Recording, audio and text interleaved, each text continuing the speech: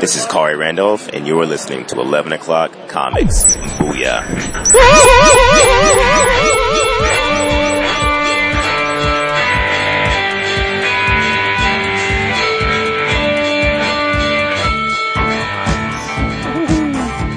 I should have moved taps or some shit.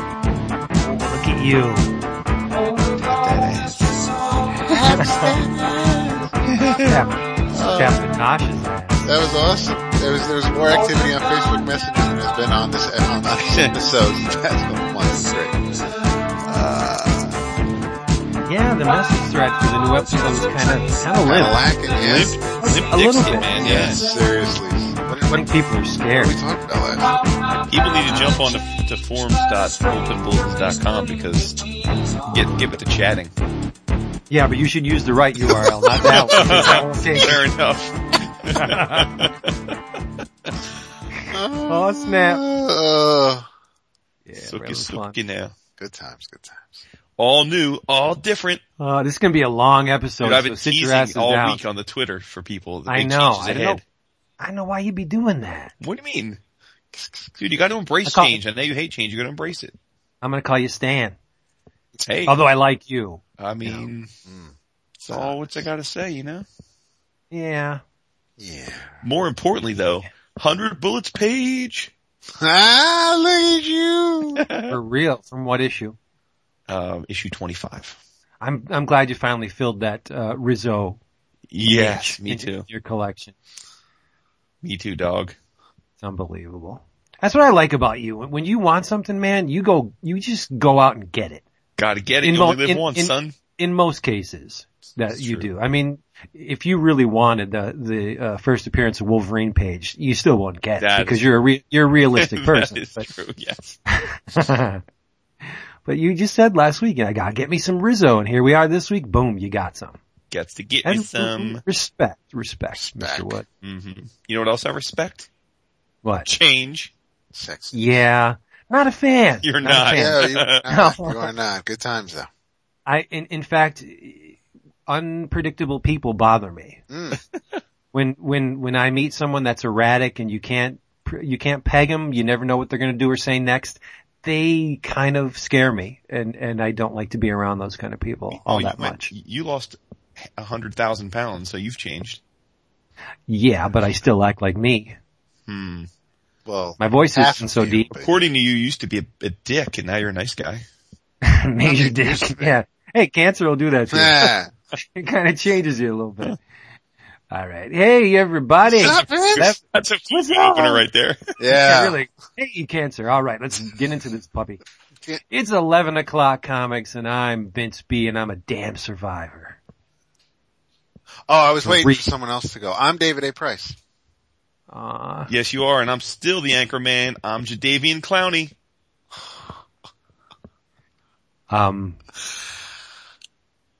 David, take it away. Okay, yeah. All right. We, starting it off right up front now to just throw it out there since someone was absent, from the roll call.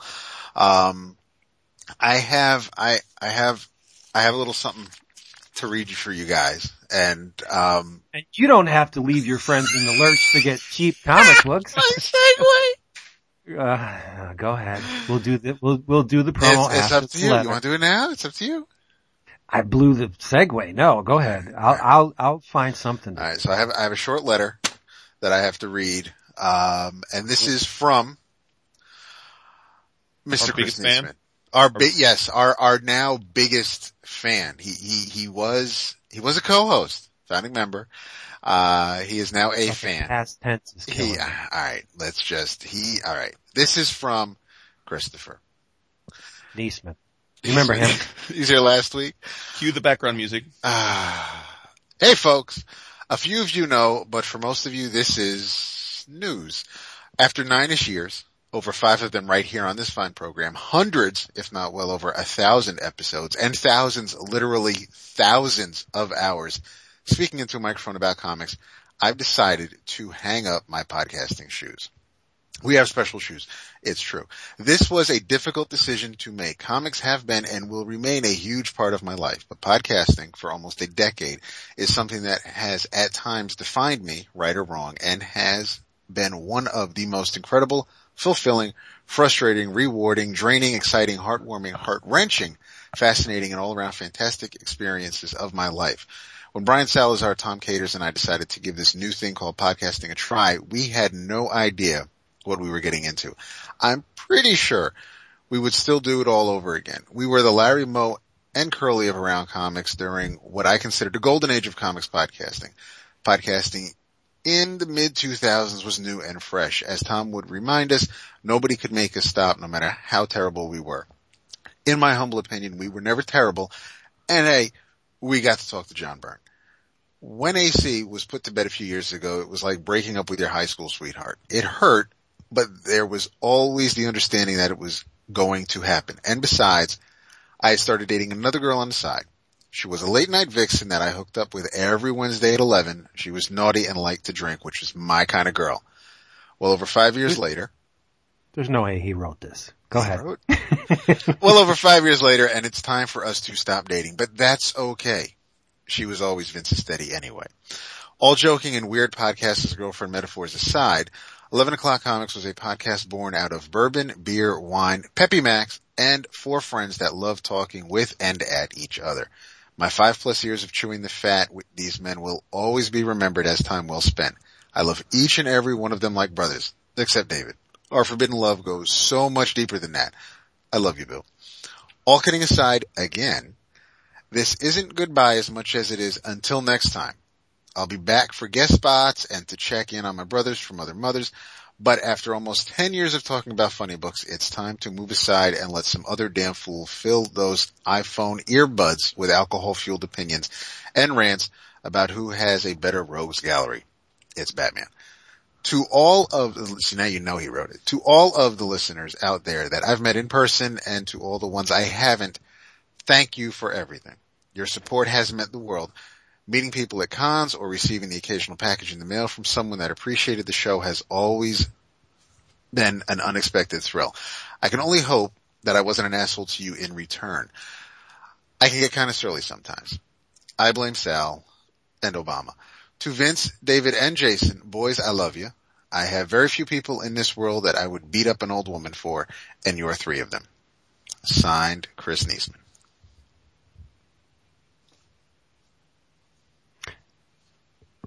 And you don't have to leave your friends in the lurch to get cheap comics. Just shimmy on over to Discount Comic Book Service. DCBService.com, where you can get your favorite funny books and collectibles at huge Wamba discounts, such as from Image. It's the Deadly Class Trade, Volume 1, Reagan Youth. This is written by Mr. Rick Remender, art by Wesley Craig, and colors by Lee Loughridge, right? Yes. Lee Loughridge? Yes. Lee That's what I said, Lee Loughridge. Yeah. Mm-hmm. The cover price is a very respectable $9.99, but you can take it home for an even better $4.99. Amazing. At DC, we have a very, very special, event going on. It is written by our good buddy, Mr. Will Pfeiffer. Art and cover, we heard about that, from Mr. Kenneth Rocafort. It is the Teen Titans, #1. Get in on the ground floor. It's going to blow up. Cover price, $2.99. Keeping it real. Your price, $1.49. That's 50% off. And last but certainly not least, over at IDW, there's something going on that has been written and co-authored by Mr. Tom Scioli. Gotta love him so much. John Barber is also, they have John Barber written here, listed here as art 2. That's not right. Oh. No, right? It's written by Tom Scioli and John Barber. I screwed that up. Art is by Tom Scioli. Come on. It's the Transformers versus G.I. Joe. I think even, there's a variant cover this time around by Jason's boy. Who this is? Jim Rowe? No. Well, I don't know about that. The creator of Deadpool. Oh, my boy Rob. Oh man. Your cover price is $3.99. Your cost, $1.99. Take it home. They don't mind late orders at DCBS, and they don't mind order editions either. And you can get your previews for really cheap, $1.12. That's nuts. Do it. DCBService.com. All right, let's get back to that letter. I was joking, but I'm gonna miss him. Something he's got to do. Yes. You know, you got to do it. Just go do it. You know. And like he explained to us last week, we've been kind of sitting on this for a week. They are all. We've been sitting on it for a week. You've been sitting on that letter for a couple of days. Mm-hmm. Yes. And to David's credit, both Jason and I tried to pick his brain. And he wouldn't, you know, I don't know, maybe he did to Jason because he likes him better, but he did not read it to me. I don't know. You both heard it at the same time. Mm-hmm. It is what it is. I mean, Renee read it because she wanted to, wow. Yeah, no, I mean, it's his reasons are, you can say they're his own, but they're absolutely valid. It's what he said in the letter and then some. So and you know, on the nights where Vince, I'm still not down can't be here, Chris will be. So I mean, he hasn't gone away. He's just not going to be here every week. And for a while, I mean, he is no longer a show regular is I guess the best way I can explain it. So wait, we got to take him off the iTunes page now? Yeah, I guess we might have to reword that. Wow. Well, I'm glad I didn't get a tattoo of the four of us. For reals. Can you imagine that? A new logo contest. Oh shit. Yeah, let's awesome do Andy's this. logo is gonna have to be retired. No, we could still use the three of us. We can put the prohibit sign on Chris. No, put a question mark because Will he be here this week? Auditions are now open to fill this fourth slot because we all know that this show works better. Works best as a quartet. Well, we're announcing a contest tonight, right? That's the big news. Is it? Works for me. Over the next couple months, I guess you'll be hearing other voices in the Niesman slot. This is like for the Howard Stern listeners. This is like when he had roving guest hosts until he finally settled on Artie Lang, who eventually left the show because he tried to kill himself. But that's a story for another day. Yeah.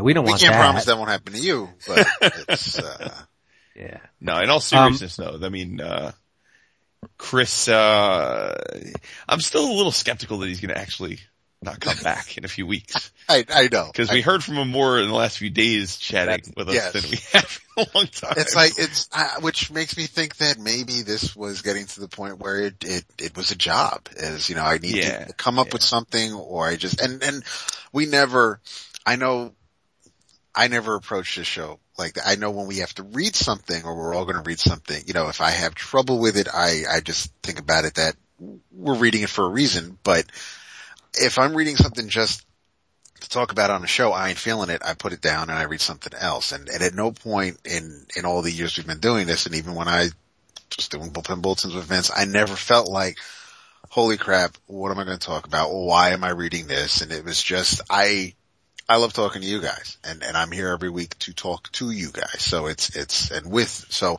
I never view it as a job, but if there are things going on in the industry, in the world of comic books, in this medium, in this hobby that are either rubbing you the wrong way or you're just not feeling, then I absolutely get needing to step back. I absolutely look at this as a job, but it's a job I love. Unlike the one I go to every day. Because I have to look at it that way because I am not a fan of moderation.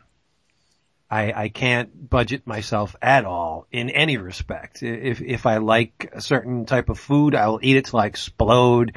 If I was a drug user, I probably would be dead. You know, because I just can't curtail anything I love. So, I look at this as a job. I have to do it every week. I have to be here, except when I really can't, like with this Masters thing, whatever. But I gotta do it. I gotta be here. and I'll be the last one locking that door. I'm certain of that. Oh, I see, because we're big quitters. No, not you. He left. No, I'm just kidding. But no, I will be the last man standing on this thing because this is a job and I love it. I mean, I enjoy it like hell, but it's also a job that I have to perform every week. And if I feel any other way, that's like, Surtur banging on the end. Boom. Yes, that's not good. I have to be all in. And I have been for a long time. David's probably really surprised that I've lasted this long. I'm certainly impressed that you've lasted this long with such zeal. Well, I got to do. We got it. This is our. Well, I definitely. Exactly. I mean, to your point, David, about it being a job. I mean, I definitely think, and this is where I got to. I mean, offline when we talked to Chris about this, I really for not even a second thought it was the wrong decision because, you know, I think we've known probably more than the listeners that it at least at times in the last couple months, maybe even, you know, year plus has been a struggle for Chris because he hasn't been as in love with comics of late as he has at other times in his life. And, you know, these are cyclical things. As he said in his letter, he's always going to have comics in his life. And I think that's why there'll be times where maybe when he's not under the gun of having to talk about stuff every week, he'll rediscover his passion for it. But on the flip side, and this is not hyperbole, for me, it's the opposite of a job. You know, I do have I'm sure like many people, I find my real job stressful at times. It's you know, it certainly has its moments where it's very pressure packed, and there is an immeasurable value to our conversations each week for me. Yes. You know, it signifies, that we're, you know, partway through the work week. You know, we're kind of over the crest, the hump day, if you will. And I know that no matter what kind of good, bad, or indifferent week I'm having outside of this, when I strap on the headphones and turn on Skype and talk to you guys, it's all good. You know, yeah, it's all good. And no matter what we talk about, even when we're talking about Doctor Who, I still have fun. So, grown ass man. Too bad Chris doesn't feel that way when we talk about wrestling. But yeah, no. And I've always promised myself, and I would imagine you guys the same, that if this ever felt like a hassle or a job, that would be the time to stop doing it. And I can honestly say that in 6 years, it's never felt that way. Right. And if it ever does, then you may be reading a letter from me, you know, but for now I sincerely hope we're doing this when I turn 50. Nice. You know?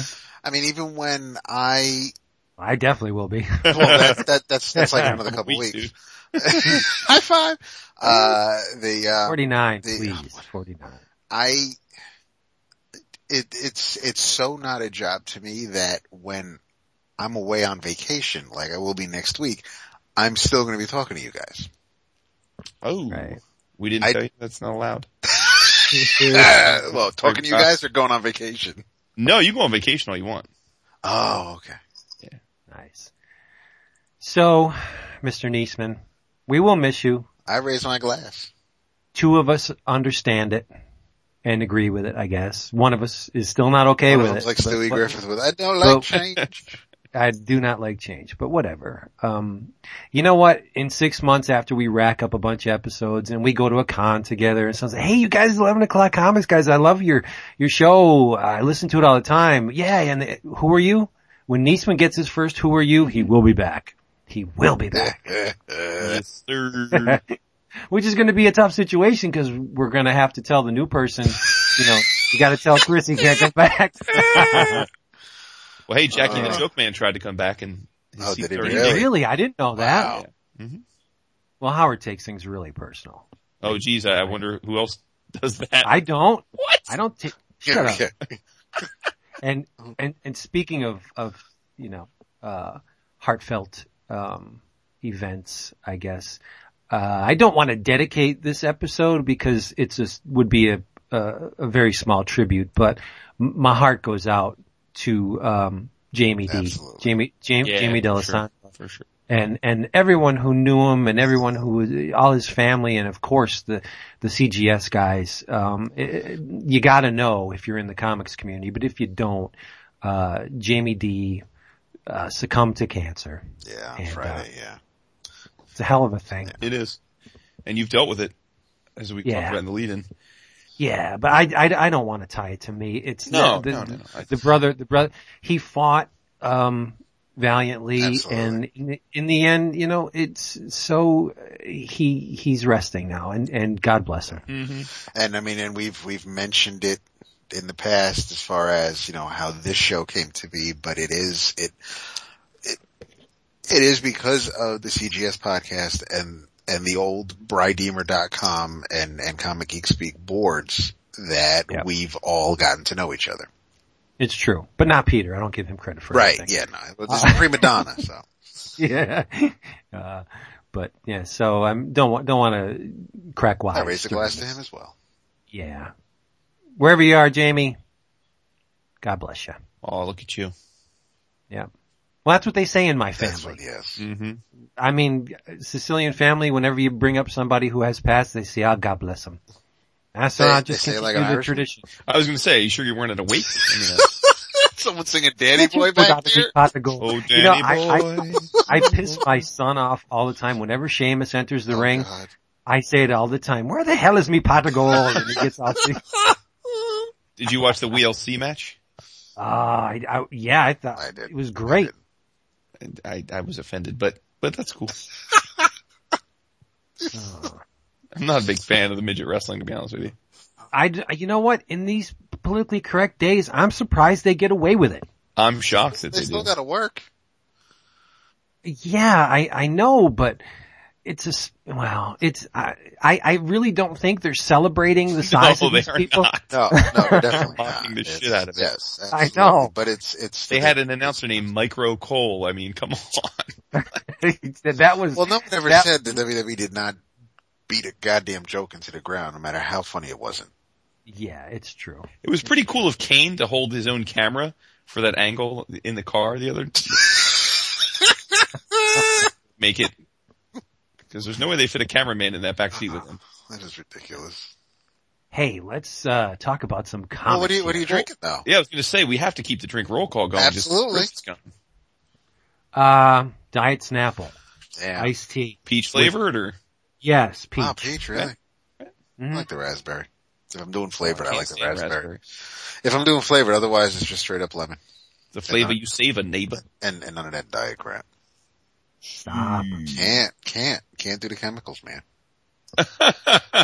I mean, with everything else I put in my body, but it doesn't matter what it is. I taste the saccharin, the NutraSweet, whatever artificial sweetener they put in it. It just, everything that's labeled diet or low calorie, I can't drink it. You're like my wife. She doesn't like that stuff. I can't drink it. It ruins it. What are you drinking, Jason? I'm drinking Diet Dr. Pepper, which there has we go. the same chemicals up in it. So. Yep. I gotta stay sober because I'm multitasking right now. Yeah, you are.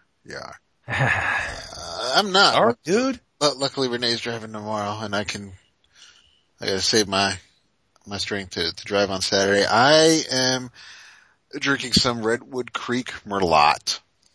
Nice. There you go. How is that? It's still pretty tasty. It's, it's not expensive, which is how I like my wines, but it is very, very tasty. I'm a fan. I like it. I kind of switch it up sometimes. I'll do the Merlot or I'll do the Cabernet, but I like their reds. Good California stuff. Nice. So I'm wondering as our listeners listen to this episode, how many of them are reacting to the news, because all week I was tormenting them on Twitter, telling them all new, all different, big changes, and people's guesses ranged from, are you guys ending the show? Are you moving the Thursday nights permanently? But nobody actually guessed the real news. So. No, because I don't think it's something anybody wants to guess. Two, I'm like, if it's one of those things where if you say it out loud, you don't just want it to happen. And I think that, who would think that any of us would ever leave this show? This awesome, fantastic time of a show. There you go. I don't know. I don't know either. Crazy people. Yeah. I mean, I had someone ask me yesterday, with the delay, if we would all be here tonight. And I wrote back yes. Oh, very nice. Cause, we all are here. It's, it was,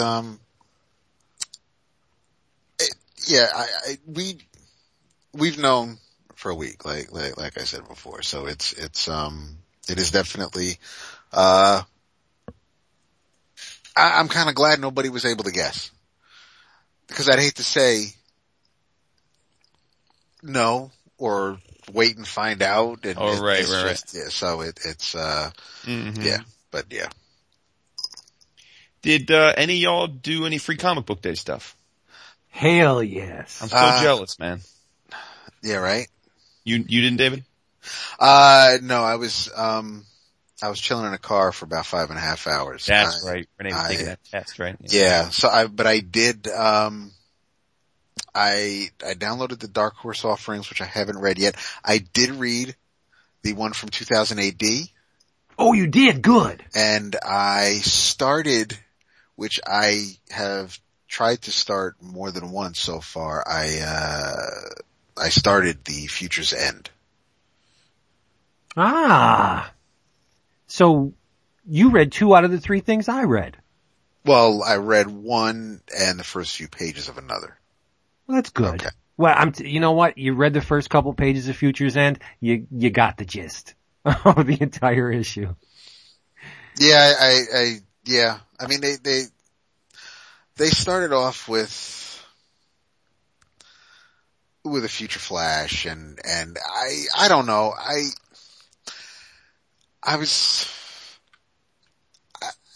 It's so weird. I'm going to finish it so I can see where I stand on it and want to see where it goes. But I think as of right now, my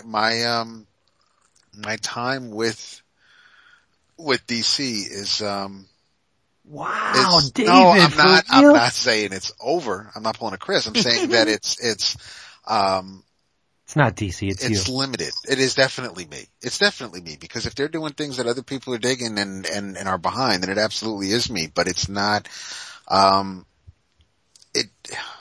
You know, I don't really think it's completely you, because, one of the criticisms against this, series, at least the first couple issues, 0 and 1 have come out, was that 0 is the free comic book day?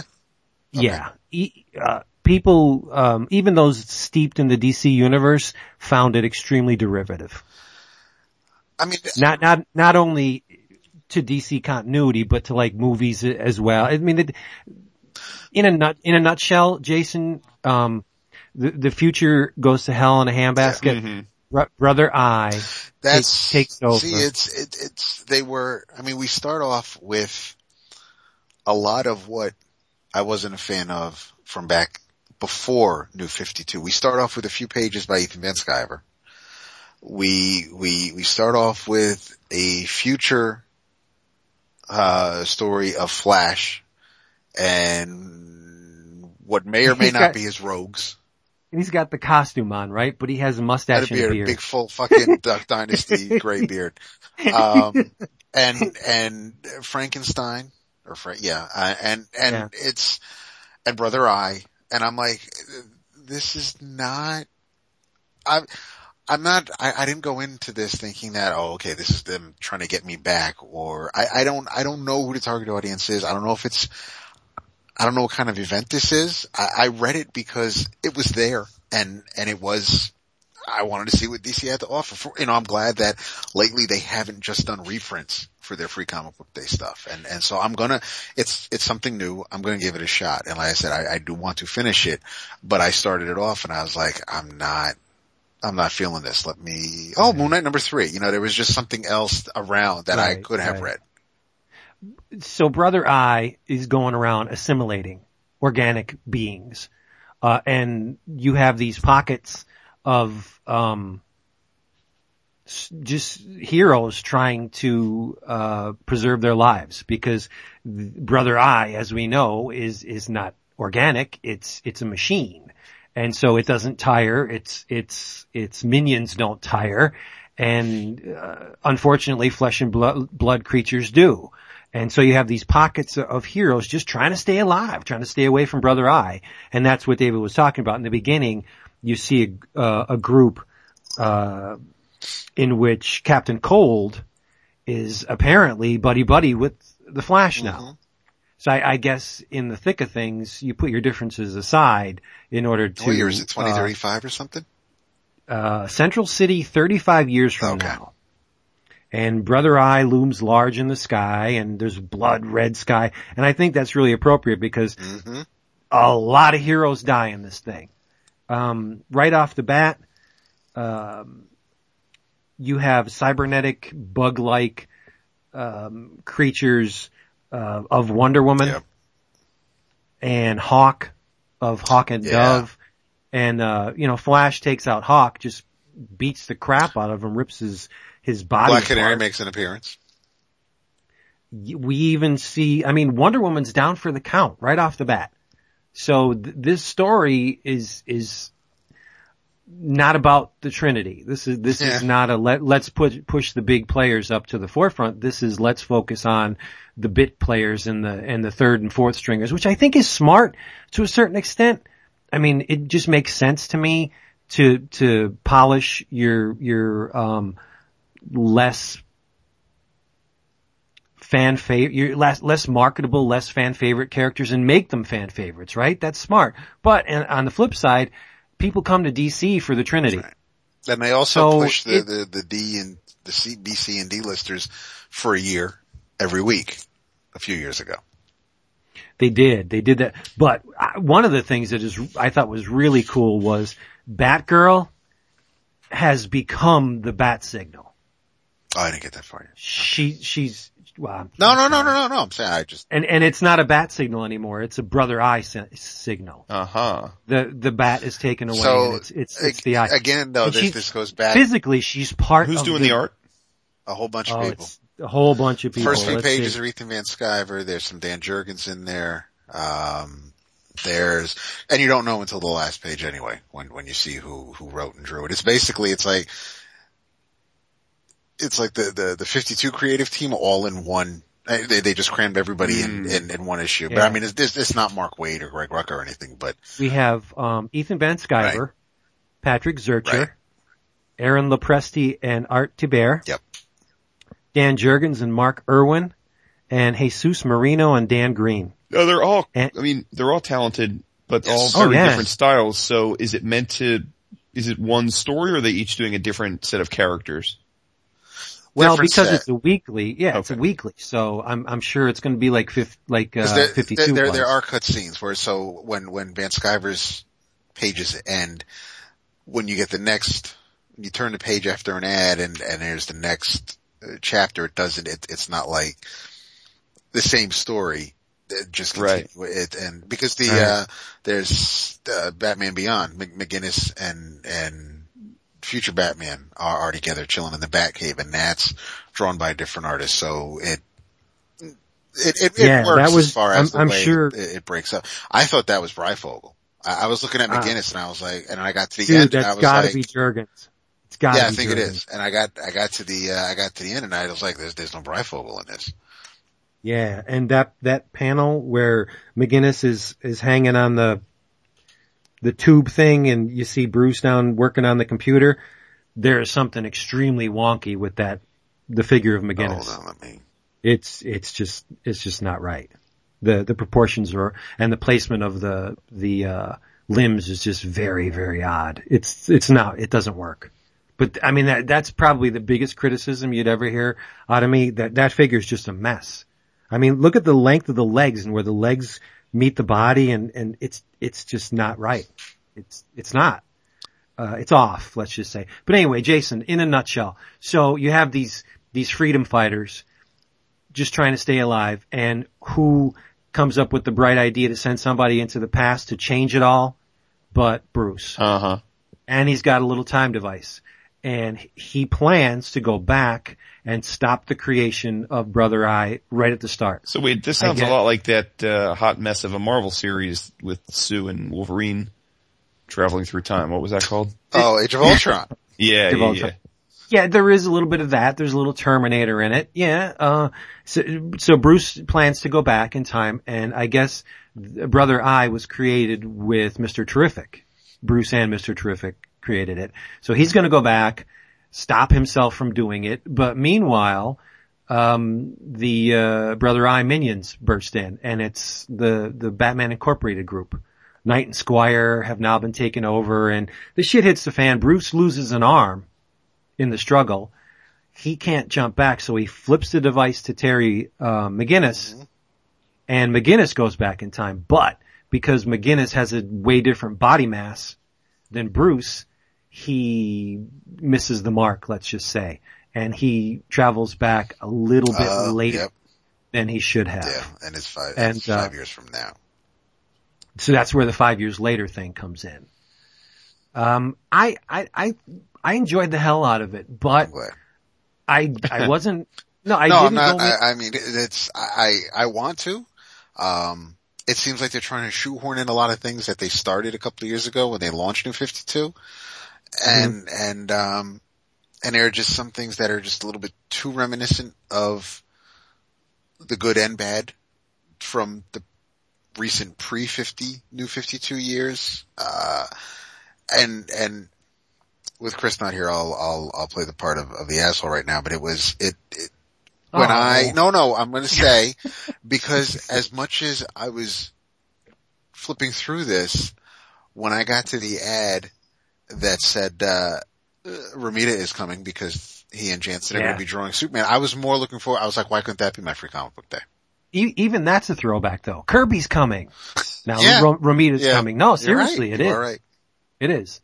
I can see the nudge, wink, wink, because Kirby was coming and he did Jimmy Olsen and got to draw Superman and New Gods and stuff. Yeah.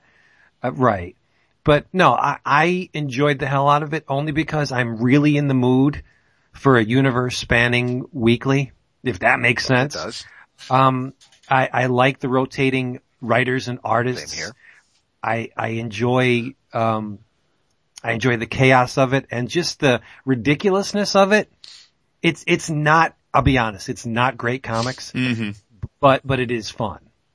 And as much as watching, beloved heroes get ripped to shreds every issue. Right. And I'll spoil something. Do you care?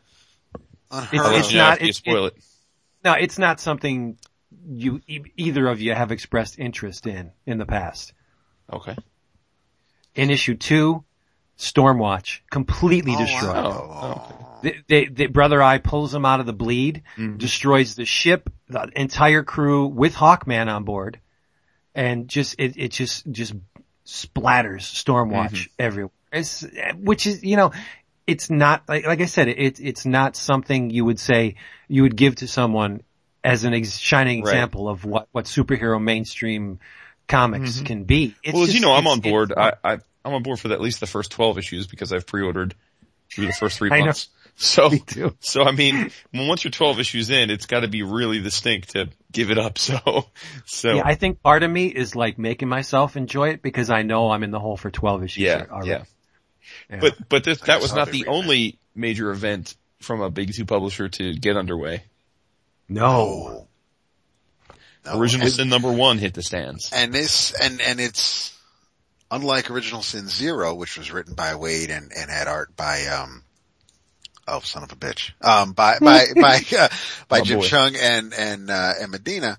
This was written by Jason Aaron and had art by Mike Deodato, so it was night and day. Very recent 11 o'clock comics guest host, Jason Aaron. That's true. And Jason, if you're looking to do something on Wednesday nights from here on out, but he thought I was kidding a few weeks ago when I said he didn't know it at the time, but he was going to be our new co-host. How awesome would that be? Man. It'd be like, all right, we got to talk about Southern Bastards again this week. So Vince and I were talking about it briefly and it was, for me, this was an issue where the art was practically secondary. I was so in on everything written on the page. I was following the dialogue more than I was following the art. I could see that. Yeah. And to Jason Aaron's credit, it's not a straightforward story. There's a lot of things going on in the shadows that he's not shoving down your throat. Right. Like, it wasn't made explicitly clear why Nick Fury set up these teams and just the strange pairings that he made, like Frank Castle working with Doctor Strange. That's just weird. So I'm thinking there's something in the formation of the teams that matters to the big picture, and we don't know what the big picture is. Nick Fury is brought in because like I forget one of the characters says, like, the Avengers aren't murder police. Right. Captain America said it. Well, Captain America says that, yeah. Yeah, this is not our bag. We fight huge universe. I just want to get to the truth. Events, and where this is basically a murder mystery. Who did this? And it's come down to, well, there's a very short list of people that actually knew about the Watcher to begin with, which I find strange, but okay, I'll give him that. 2, he had to infiltrate the Watcher's base on the moon. Getting to the moon is a problem alone. 2, getting into the base undetected is a problem. So it's a character who is smart, powerful, cunning, and has the ability to take out a small G god. Mm-hmm. So who is it? I don't know, but I'm guessing Jason Aaron's love for the orb extends even to his skin. Doesn't he have a tattoo of the orb? If he doesn't, I want one. I mean, he said on our show that he loves eyes. He's got tattoos of eyes. Yes, and he loves to use the orb in his run of Ghost Rider. Yeah, well, yeah, that's a given. But the orb is on the cover of, what is it, number 2? Well, not on number 2, because it's just a dude in a hood and surrounded by our heroes with headshots and Nick Fury in the corner. But you said that's a given. Like Ghost Rider's fucking Rogues Gallery is one character.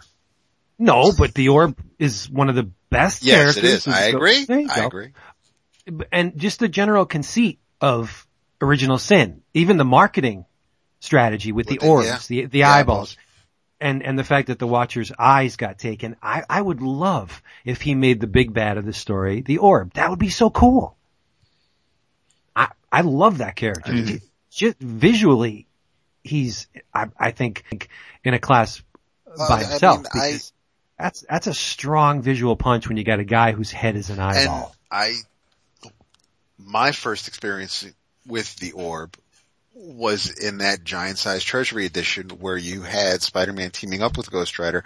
The orb was the big bad of that story, and he took his helmet off, and you basically, his head was road pizza because he crashed, he crashed his motorcycle, basically skid on his head for as far as he could, and so the eyeball hides the deformity, but it's, so that was my first experience with the character, and I've loved him from the get-go, and just to see him pop up wherever, and see him in Aaron's Ghost Rider, which, I believe Chris told us how great that was, and now, if he's going to show up in Original Sin, and that just bumped this up to one of the greatest series of all time. But it is I love the orb, is basically what I'm trying to say. Yeah, he's great. I think the panel with the heroes at the diner, right when they're getting up to go, and the art in Natasha's back, that panel's gorgeous. You just think absolutely gorgeous. No, just the body language. I mean, you get to see front and back. The way he positioned her on that page was just great. The full panel of Frank Castle is fantastic. Masterful. Yeah, that's masterful. One of the best images I've seen Deodato do. Yeah, but I got to say there were some pages where I think Deodato relied on the digital a little too heavily. Mm-hmm. I mean, this is not the Avengers. His recent work on Avengers, which I thought, yeah, he did use digital, but he blended it in a way where not only didn't it matter because it was like foliage and stuff, but he did it convincingly. It didn't stick out. It wasn't a red flag. There are certain panels in here where I'm like, yeah, I see what you did there. And that, to use one of David's lines, that kind of yanked me a little bit. It jostled me. It didn't pull me out of the story. It just jostled me around a little bit. I love that word.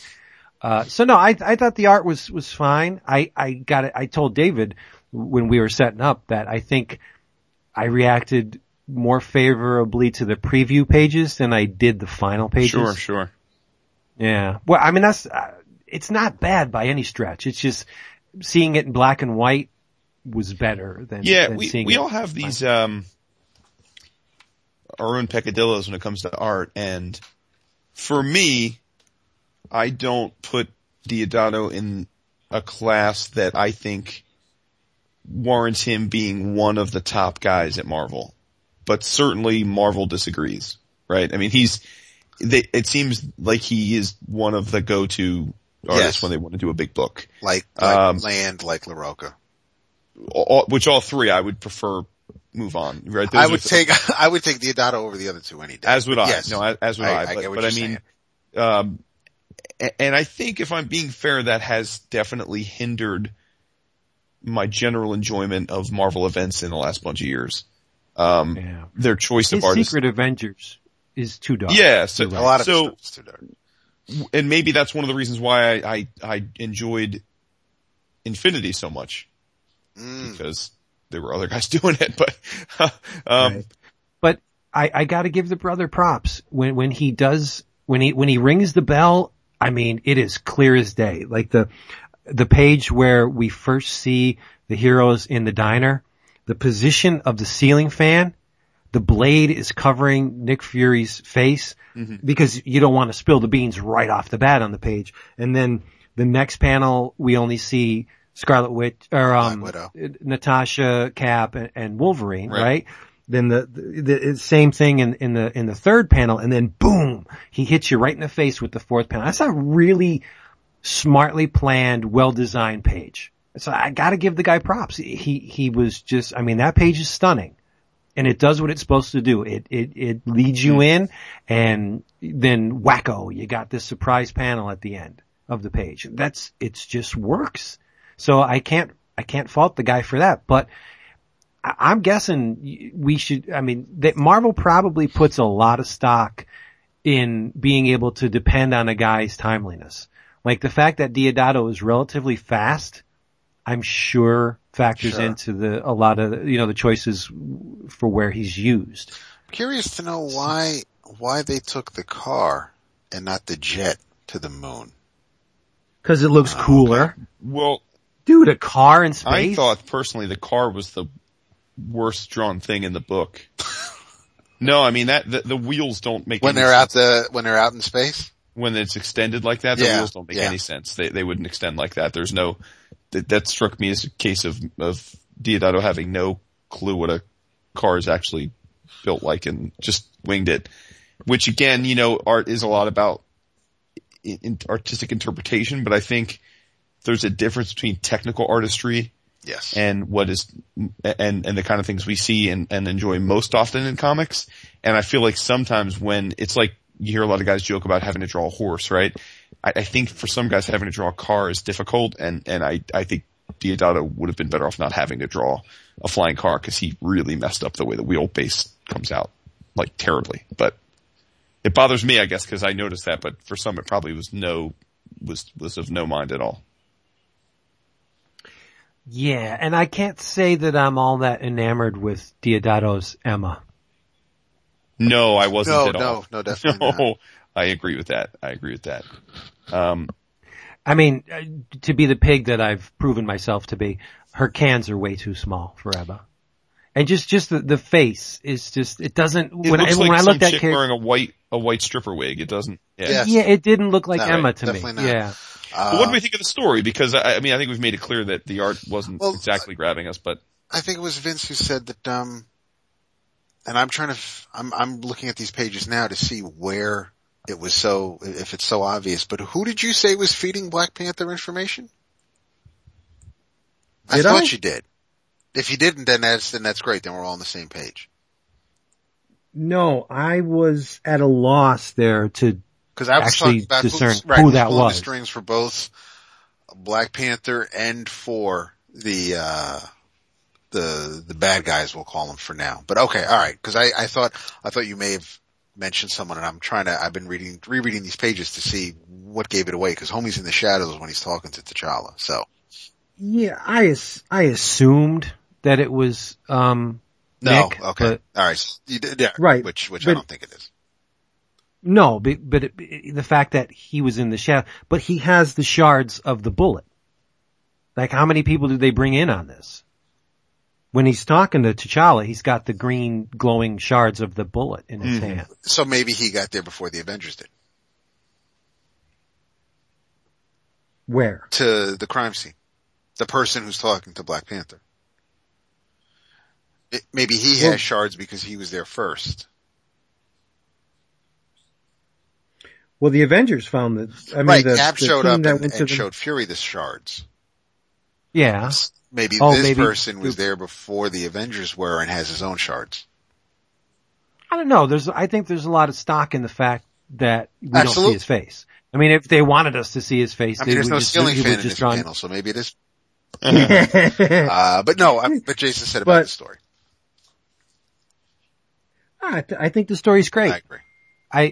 Once in a while, I like a murder mystery. It's fun.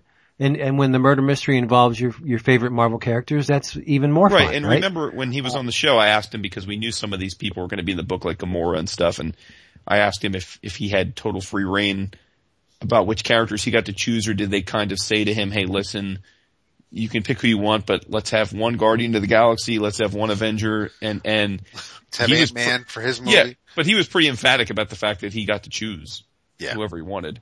As long as they weren't. You're going to tell Jason Aaron no? Well, no. But again, he's a team player. This is a corporate comic. It would be very rational to think that, okay, you're going to have random team-ups, and it just so happens that they're going to be from one guy from the Marvel Streets universe, one guy from the Avengers, one guy from the X-Men, one guy from Guardians.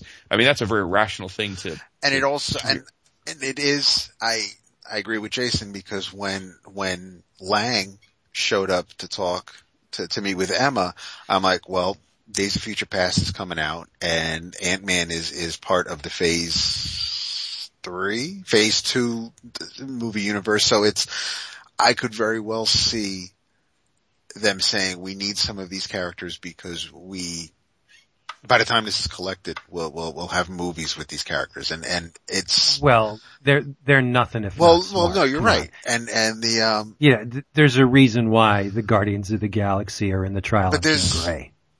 Yes, but that also made sense from a storyline perspective because of the Shigeru, because of Gladiator, because of Quill's dad. But like Jason was talking about when we were talking to Aaron, if there may be some corporate or editorial mandate to say you need to use these characters, but we all know, we've all read stories where we've had creators assemble a team featuring characters that they wanted to write. Spider-Man was an Avenger because Bendis wanted to write Spider-Man and the Avengers. Same thing with Wolverine. And it's like, we're scratching our heads because we're like, these are two characters of all the Marvel Universe characters who shouldn't be Avengers, but he wanted to write them and he got them and he told stories with them. So there are pros and cons when you have somebody who's able to do what they want with the characters that are available. But I need to see more than this first issue because you have Doctor Strange and Punisher, you have Ant-Man and the White Queen, you have characters where I don't know where it's going. So, Jason Aaron has Gamora and Moon Knight and Winter fucking Soldier. And it's like, and you have, which is an interesting, I mean, they could just do a new Marvel team up with these two. And you have, because just seeing them in the cockpit of the jet for the few panels, I got a kick out of it. Cause you have Moon Knight just talking his shit and Winter Soldier's basically just like, shut the hell up. And I got a kick out of that. Jason Aaron has stock with me. He's built up enough credit where I'm I'm in this, so I'm going to see where it plays out. But I mean, he's throwing a mindless one in here. You have Thingins. That was the hook. Really? Well, and the way I don't want to spoil it, but what the mindless one did and how he did it. Yes. Pretty sweet, yes. dude. Yes. That was the hook.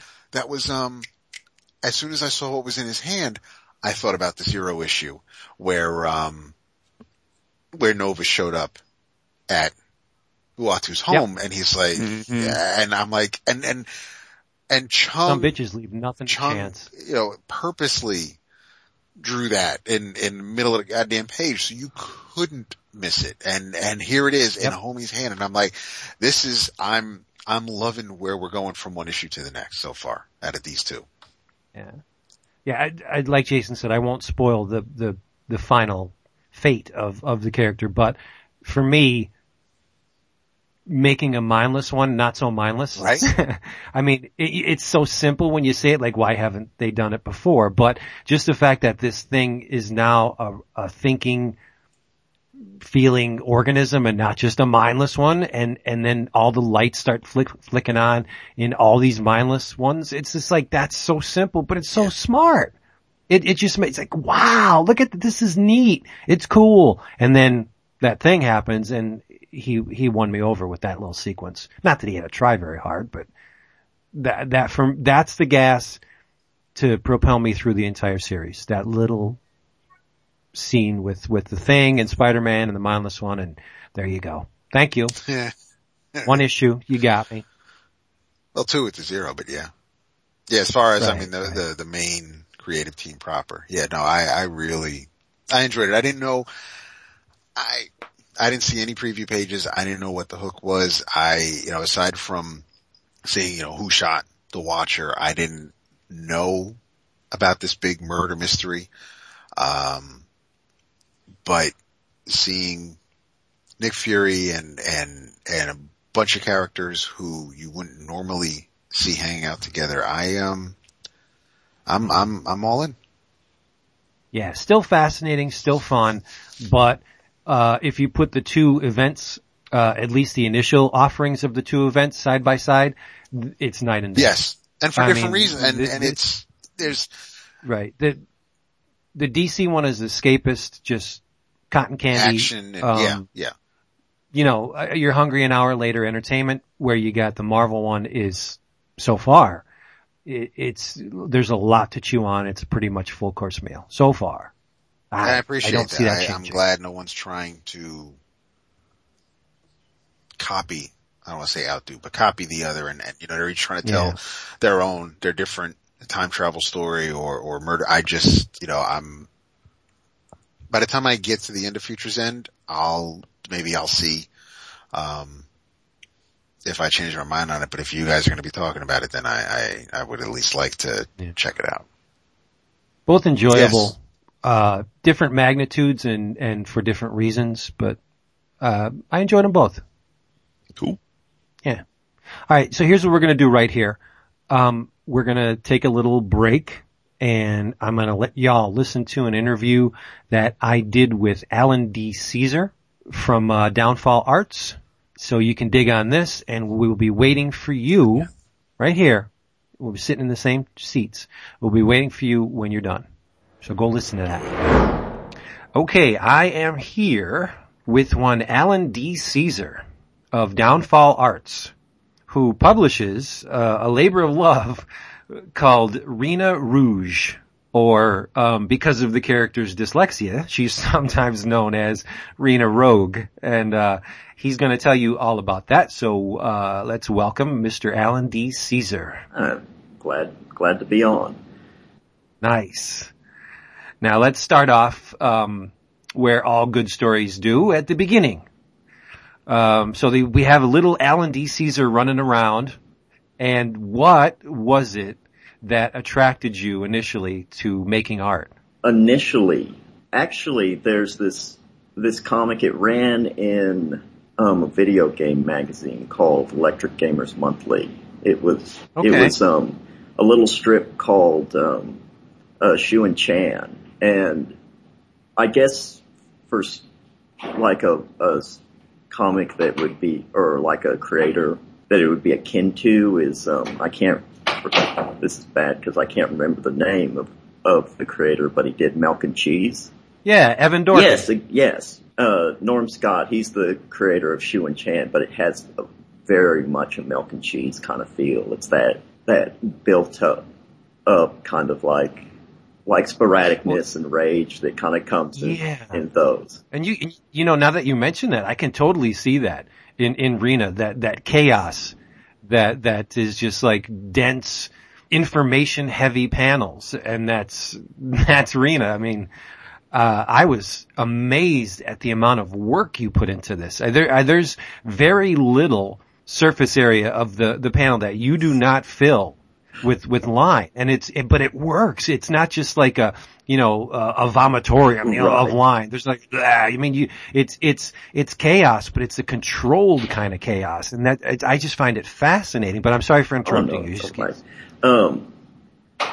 Yeah, that's really kind of that's where I'd say it really started, because really I just kind of got like I love that series. It was a lot of that, like, built up tension and rage, but then a lot of exposition that was going on. It's kind of funny looking at those strips, and like sometimes like there's so many jokes so many word panels that there's no room for background. There's no room for anything. It's just like, right.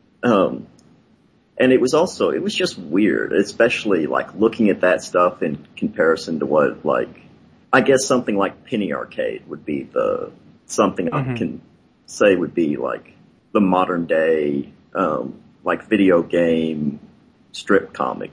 And it's just night and day in terms of like the difference there. And it's funny to see this really weird offbeat one being the kind of the grandfather of them all, at least in terms of like important ones. Now, if I may ask, how old are you? I am 24.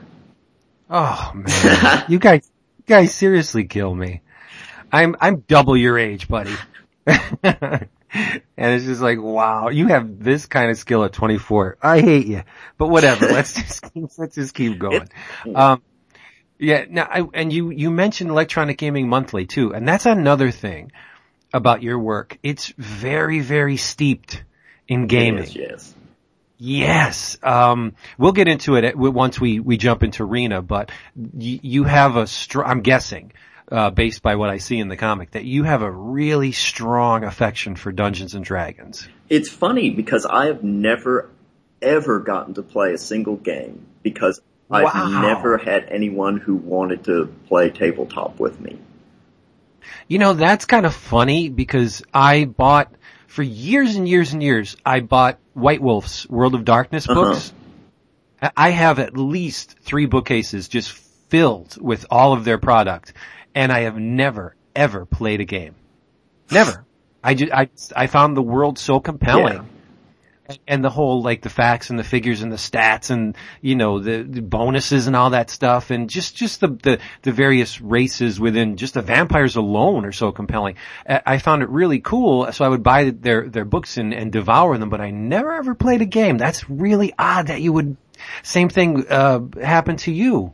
Yeah, it's kind of, because, I mean, the people listening, in case you don't know, in the Rena Rouge comic, various instances will pop up in the narrative, and Alan will accompany them with, say, like little stats, like +3 Ring of Power or something like that, or he'll give character stats of a character after they walk out of a certain building and they've been subtly changed in some way. It's like, so their stats have changed in light of this event. It's really cool, and it just it pulls you deeper into the story. Yeah, and there is, with that work, there's this kind of, it's a very loose kind of weird script Bible, but it is very much there. And I do always kind of like to refer to that in terms of like, it's a very crazy world, but there is like an underpinning that, there is some method to the madness, even if it is still, to most people, madness. Now, give them the Cliff's Notes on Rena Rouge and her world. The place is called Nowhere. That's one of the lands, actually. Yes, that's. Oh, okay. So that was see, because I'm in as you can tell, I'm new to your work. I've only read issue 37 and 38. Here's the crazy, like how it all lays out. 37 is the start, and how the release is going to go is every time it's going to go forward and backward. So right now I'm working on.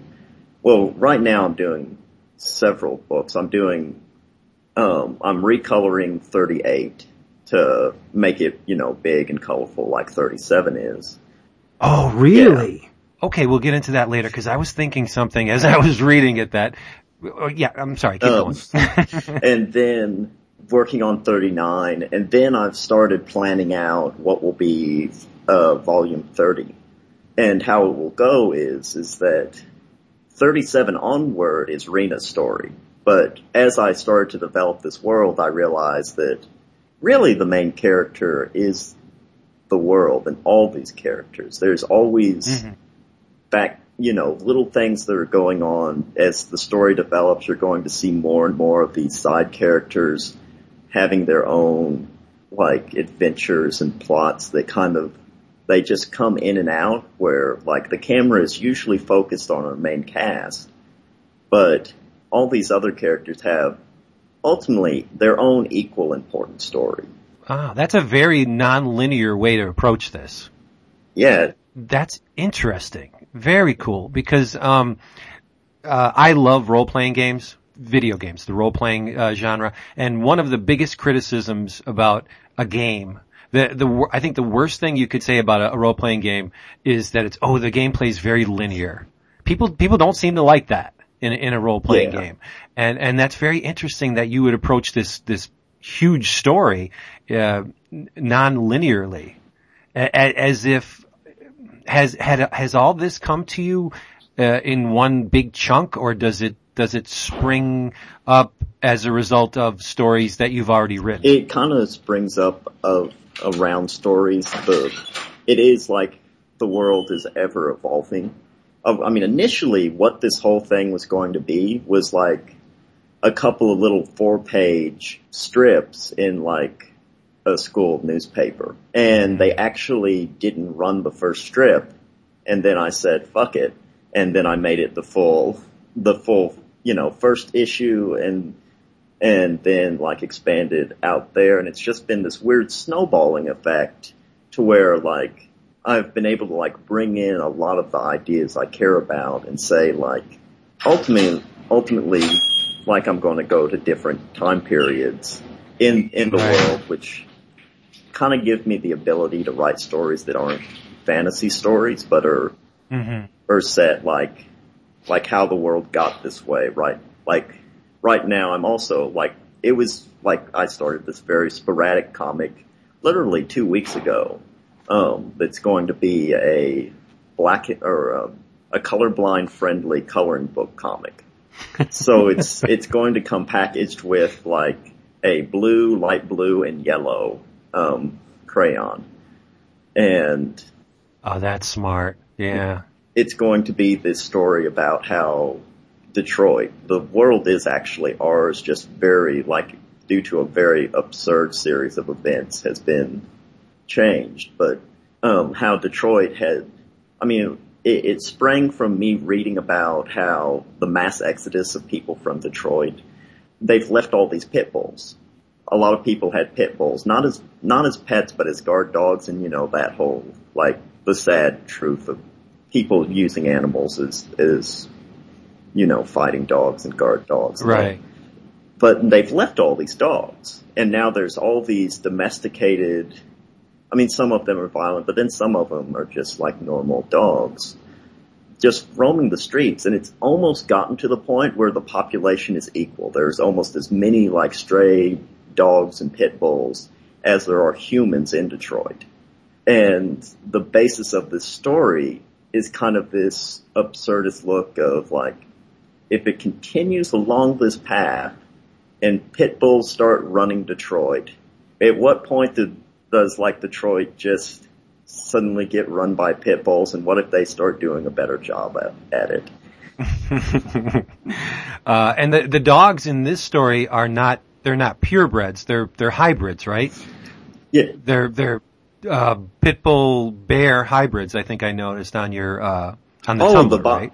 The Backrons, they're different. Yeah, this is where it kind of starts getting, again, this weird Bible of things that, like, once more of the story is released, it makes more and more sense, but they're actually, French short-haired sheepdogs. It's a very old breed that is what, Rottweilers and Dobermans are bred from. Okay. And I had one as a child, so like I'm very endeared to that breed. That's why my logo is the dog with the mohawk. That's the breed of it. So and the narrative is that, there are just so many layers to the story, and part of it is that, like, they're the ones producing the books. If you look in the back in, like, the special thanks page, it'll say, these books were put forth by, or, like, deemed to be printed or something like that by, like, Ali. Yeah, I have it right. Yeah. Yeah, this comic was sanctioned by General de Brigade Ali, yes. Right? And then you keep going, and it's, by Alan D. Caesar of Downfall Arts for Tweety, and you do your special thanks. I noticed Jeffrey Brown's in there. Yes, I actually did the first one in a class of his. Oh, nice. Yeah. But, so it's the dogs actually telling this story. Yes, which kind of like... Oh, that is so if cool. If you start one of the undertones of it is once you really start to realize, like, they're the ones printing the story and telling the story, you have to think, like, are they telling it completely? Right, because history is written by the winners. Exactly. Yeah. So there's a lot of that going on, and we'll even, like, volume 30 is not focused on them. It's focused on kind of their enemies. It draws back to, like, these French sheepdogs and how they were naturally used to drive the wolves out of France back in the Middle Ages, and almost obliterated all the wolf population in France. Not just the sheepdogs, but, the farmers and such actually hunting them. So that's kind of become, like, this thing in this world where wolves and the sheepdogs do not get along. But volume 30 will be a story about this cast of wolves. And I'm still trying to, I'm still working on that one right now, but to have a story that is so focused on who is essentially the enemy of the people who are actually creating the book. Right. Because in issue 37, and I wish the people listening at home could see this thing because it's a monster. It's what is it? It looks like 12 by 17 or 18. What are the proportions of this thing? That thing is, I want to say 10.5 by 15 points. Okay, it's big. It's big and full color, very very heavy paper. And the thing that amazed me the most about it is it looks to be hand bound. Yes, because you're right. You put the pins in there. Three pins, like a loose leaf, binder, only heavier. Yeah. And the neat thing about this is because it's so imposing in size. I mean, you can't, if this is in the room and it's out in the open, you're not going to look at anything but this. It's just very attractive. But the cool thing about it is because you use these pins, it also, that kind of dictates where this thing can be stored. It's not going to, work well with a lot of bookcases. I mean, you're going to have to find a very special place to store this just because of the pins and the size. And I'm thinking that's really smart. It demands its own location. I mean, the book dictates where it's going to be stored in a sense. That's awesome. It's almost as if there's this secondary, if the art itself had, some kind of power over what is done with it. That's neat. Yeah, I hadn't thought of. I mean, I've gotten a lot of different comments. Most people do really like the binding, It's great. And that was another one of the things, I was thinking, after I finished 37, because, you have to read things in order when you're a comic book person. That's the reason why they're numbered. Yes. So I get into 38, and it seems like your enthusiasm for these stories and these characters ramped up even more between 37 and 38, because while 38 is of smaller stature than 37, it's about, it's a square, fairly square size, but it's like maybe half the surface area of 37, but it's so much more dense. I mean, there's a lot of air to the panels in 37. Well, as far as air in your work goes, because like I said, it's dense. But when you get to 38, it's like this super concentrated storytelling where the panels are just dripping with detail. And lots of it. And did your enthusiasm for this story ramp up anywhere between these two issues, or did you get, was it, accolades from readers or opinions, or just the overall process of making comics? Did you get even more excited about it? Well, yeah, what happened is that there was about a month-long gap between when I finished the first one and started the second. And during that time, I just kind of realized, this is right. There's actually two other full-length books that I had done before before I started Rena, that is also extremely dense. I've been working on this style for a couple of years now and really nailing it down. And then it was really just this story where it's like, I understand these characters. I enjoy doing it. The ideas just kept coming. And from something that was just going to be this little, couple of 4-page strips, which is why in 37, that first little chapter is 4 pages. When I was doing 38, I realized that, okay, I know, trying to make it a full-length comic, saying, okay, each chapter is going to be 8 pages. There's going to be 3 chapters. How to really do this. And I kind of feel that 38 could be, if you compared it to how most modern day comics are written, it's a graphic novel's worth of content. Oh, sure. Yeah, it really is. And, I have to ask, how long did 37 take? 37, the initial creation of it took around 250 hours, and then including the printing of it, and coloring, I would add another 250, so about 500 hours. It's offset printed, right? Yes. Yeah, I print them myself.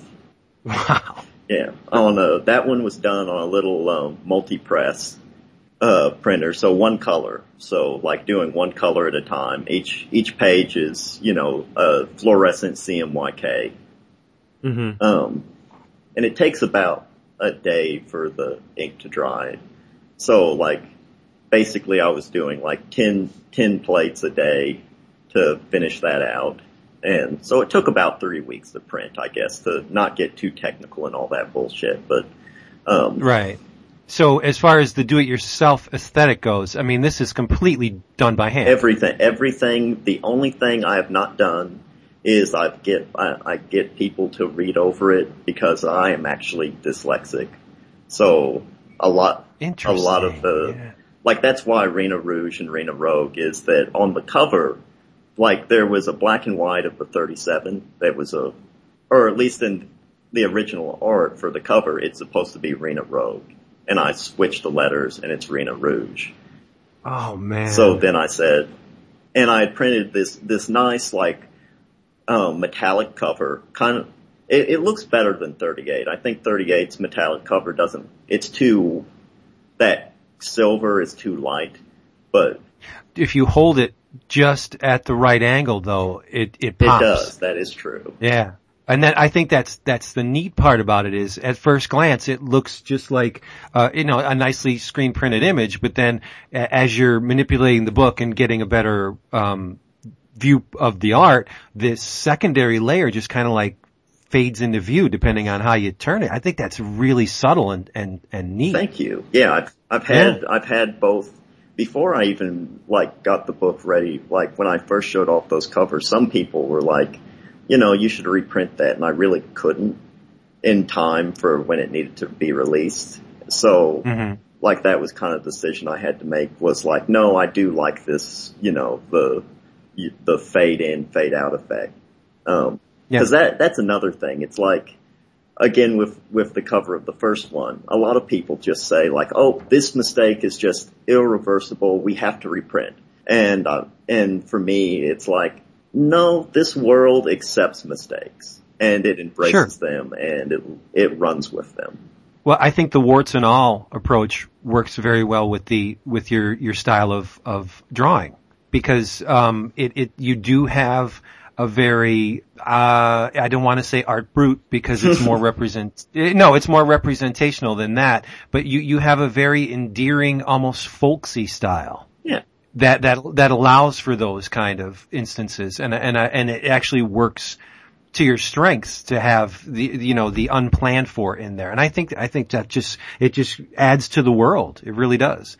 And as far as printing goes, we'll get to this, in a little bit, but 38 is almost, an object to art itself because you have included in the package the, inside front and inside back covers are mirror images of the first and last pages, meaning they're backwards. Yes. And you say, if you read this backwards, you're gonna, invoke, the dark one. But you have little specially printed items tacked into the inside and back covers that, again, like the front cover, you can only read them if you tilt them at a certain angle. Like on the inside front cover, there's a very dire warning to the reader. Warning, reading this book in reverse will summon the dark one. And it's really startling because at first glance, it just looks like a black, piece of paper that has been adhered to the inside front cover. But then again, when you tilt it, there it is. And it's subtle and it's cool. And on the inside back cover, you have another warning printed much the same way, but you also have a sticker or the crest. Yes. For the NIL WDT, which is the Newer Illinois Lindworm Department of Transportation. And, to get into the story a little bit, Rena is a Lindworm rider. And hers being this big noodly worm named Barnaby. So, I'm guessing that is in this world, the Lindworm riders perform a specific function? Yeah, they, it was kind of, as I was developing the world, it was this what is the transportation, vehicles in it? And what if your horse could talk? Or what if your horse was like your best friend? So the Lindworm riders are essentially taxi cabs in this world. Pretty much. To build it up, I make it sound like they're rangers or something really. Right. Yeah, I was going to say paladins or rangers or something like that. Yeah. Yeah, but in reality, it's more public transportation or, I kind of view them as if you have a motorcycle license, these would be the motorcycles of the world. Mm-hmm. That's something I really like. It's this idea of grandiose mixed with really kind of mundanity. That's kind of why I need to get my license renewed. So we have this chapter where they go to a DMV. Right. Well, that completely fleshes out the world. I mean, if your story was just all major beats, it would be interesting, but it wouldn't have the resonance of something that comes with the, the quiet moments and the little reasons for things happening. And like you said, in 38, you got a whole story out of the fact that Rena's license has expired. Yeah. Yeah, and that plays I'm 37 through 39. Once they're all complete, that'll be the first major kind of arch where I'm gonna then try to package that into its own, I guess graphic novel sort of thing. And that story, I think, will really nail home kind of the point, kind of at least the major theme of how these books were created, that embrace the mistake sort of thing. Right. And it will, but that license, it plays a major part even all the way up into the last pages of that, where once you read the end of that last book, or the last couple pages, you will flip back to the first couple pages of 37 and you will notice something that will basically just like, you'll hit your head and you'll think like, how the hell did I miss that? My major question at the beginning of 37 is, where did the goat come from? And why is she so desperately trying to bring it to the Duke? How that works is, there's that whole thing with the basically like milk population. There are no more cows. Right. And the goats, so like everyone drinks goat milk now, which is kind of like, again, like this weird benign thing. Right. Cause you make a point of having Rena ask what a cow is. She says, what the hell's a cow? Yeah. She has no idea. And another thing you mentioned is that there are these creatures that are, goat troll hybrids. Right. Yeah. And the milk from these creatures is terrible and has created a whole bunch of problems. So it makes sense now that so they do use the goats for milk. Yes. Okay. So yeah, it's kind of funny because again, the story changed so much from being like, initially it was going to be, again, these 4 little chapters, and the first 4 parts were going to be her delivering that goat, and now her delivering that goat has been this, what is essentially these 3 issue like saga, and everything that occurs from A to B is ultimately, I think, a lot more important than simply her delivering the goat. And I'm kind of struggling with like, do I want to get rid of the goat? Because initially it was like, oh, it's going to make some like noises and that's going to be cute. But then it kind of like grew into its own character. Right. The goat's pretty addled. I love the comments. I mean, he's just, you could tell, not exactly right in the head. Yes. And it's very cool. You have it positioned within a bag of holding. Yeah.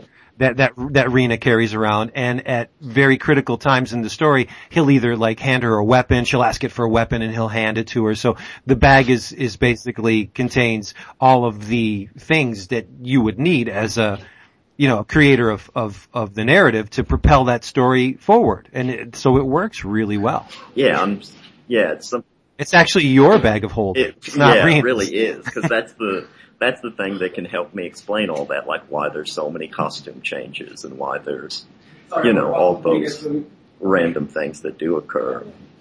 It is a nice, like, helpful out, I guess, or a helpful explanation to that. There's just such a cohesion to this world. I mean, like I said, it's extremely chaotic. And, you take the reader and just fling them headfirst into this place. And I think it's a great way to do it because, like, a child first reading comics, you absorb all the various details and the information about the characters and the locales and the story because you're new to it, you're fresh, and you don't have caption boxes that say, okay, this is who this is and this is what she's doing and we're going here to do this. It's basically, you're picking it up as you go along. And so there's a natural feel to the story. And as someone new to it myself, I just wanted to know so much about all of these various creatures and characters. Like, what are their functions? And you eventually reveal some of that, but I mean, not quickly. And I think that's to your credit because you get to experience this world along with the characters within it. Yeah, and that was very much intentional. I think I've seen a bunch of people work on developing worlds and work on their comics, and I've seen so many people like so enamored with the worlds they create, but then they run out of steam before they ever tell a story, or they'll do like the opening chapter and nothing occurs. Like, they do a huge opening chapter where you don't even see your main character. And then they never get to that. And that's not to say, that they don't have a great world thought up in their head, or that they don't have, very awesome story that they're going to tell. But I think that that's personally a bad way to tell a story, to start off like that. And again, even if you look at Star Wars, it's like, well, we started with 4. And as we learned, like, if they had done 1 through 3 first, that would have been kind of, we wouldn't have gotten there. It's true. Yeah. It's almost, like planting a seed in a beautifully manicured pot, and you take all the great pains to make sure the pot's all nice and the dirt is well tended to, and you plant that seed, then you walk away from it. They're enamored with the whole creation of the plant, so to speak, but they don't tend to its growth. They just don't nurture it and watch it grow. They just walk away. And, you're doing a lot of nurturing here. And one thing I was really, really, pleased with was the map in 37. If there's one thing that gets me going, it's a map within a story, cause that tells me, aside from the fact I just like maps, that you have this planned out. You know this world. You've thought about it to the extent where you actually sat down and delineated where these places are in comparison to each other. And I'm feeling here that this is just a small slice of this place. It is, and that map is just, I've actually done a print. The map is a little bit larger than what I'm able to draw there, so I did a print of that region, which is where these 3 stories take place. And you can, mark down where the story starts at that gate, follow it to where they go, and, draw a line from the events that occur through these 3 issues that will be made. And then the next story will have a new map.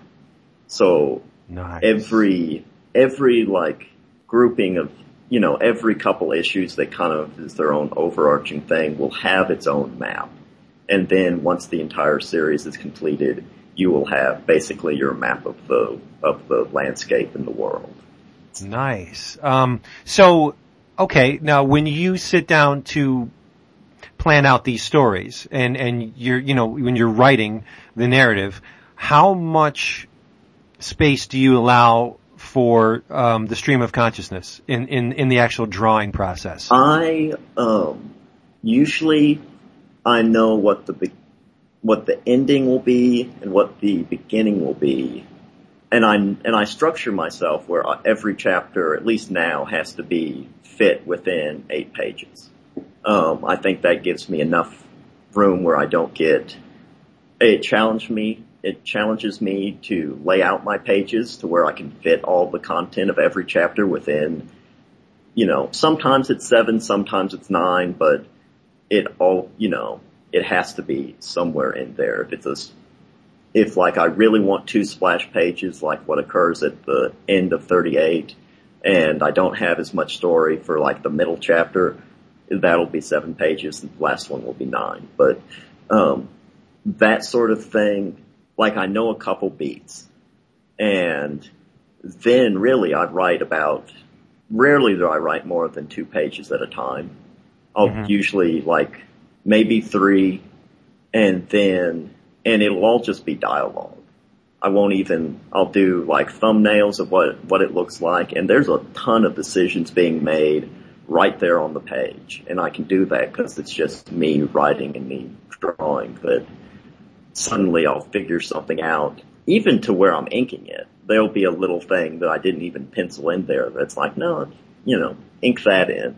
There's a lot of fluid decisions like that where if you just look at the dialogue scripts, they're a little bit bland, but then all the side comments or the switching stuff around to make it sound a little bit better, done literally at the last minute, I think is what really gives the story a lot of its strength and a lot of its flavor. Now, how about character design? Do you ever let that go until the actual penciling stage and let the character decide itself what it wants to be, or are all of these characters roughed out well ahead of time? Some of them are, some of them aren't. usually, and some of them kind of change and evolve, kind of like I think you would see with any comic, like, Harvey the Giant Puka. He definitely looks different the first time you look at him and what he looks like, by the end of 38. He's a little bit more round. He's a little bit more cartoonish, where that first time you're introduced to him, he's a little bit more rabbit shaped. Right. Which is appropriate for a character called Harvey. Yes. Right? Yeah, that's in there.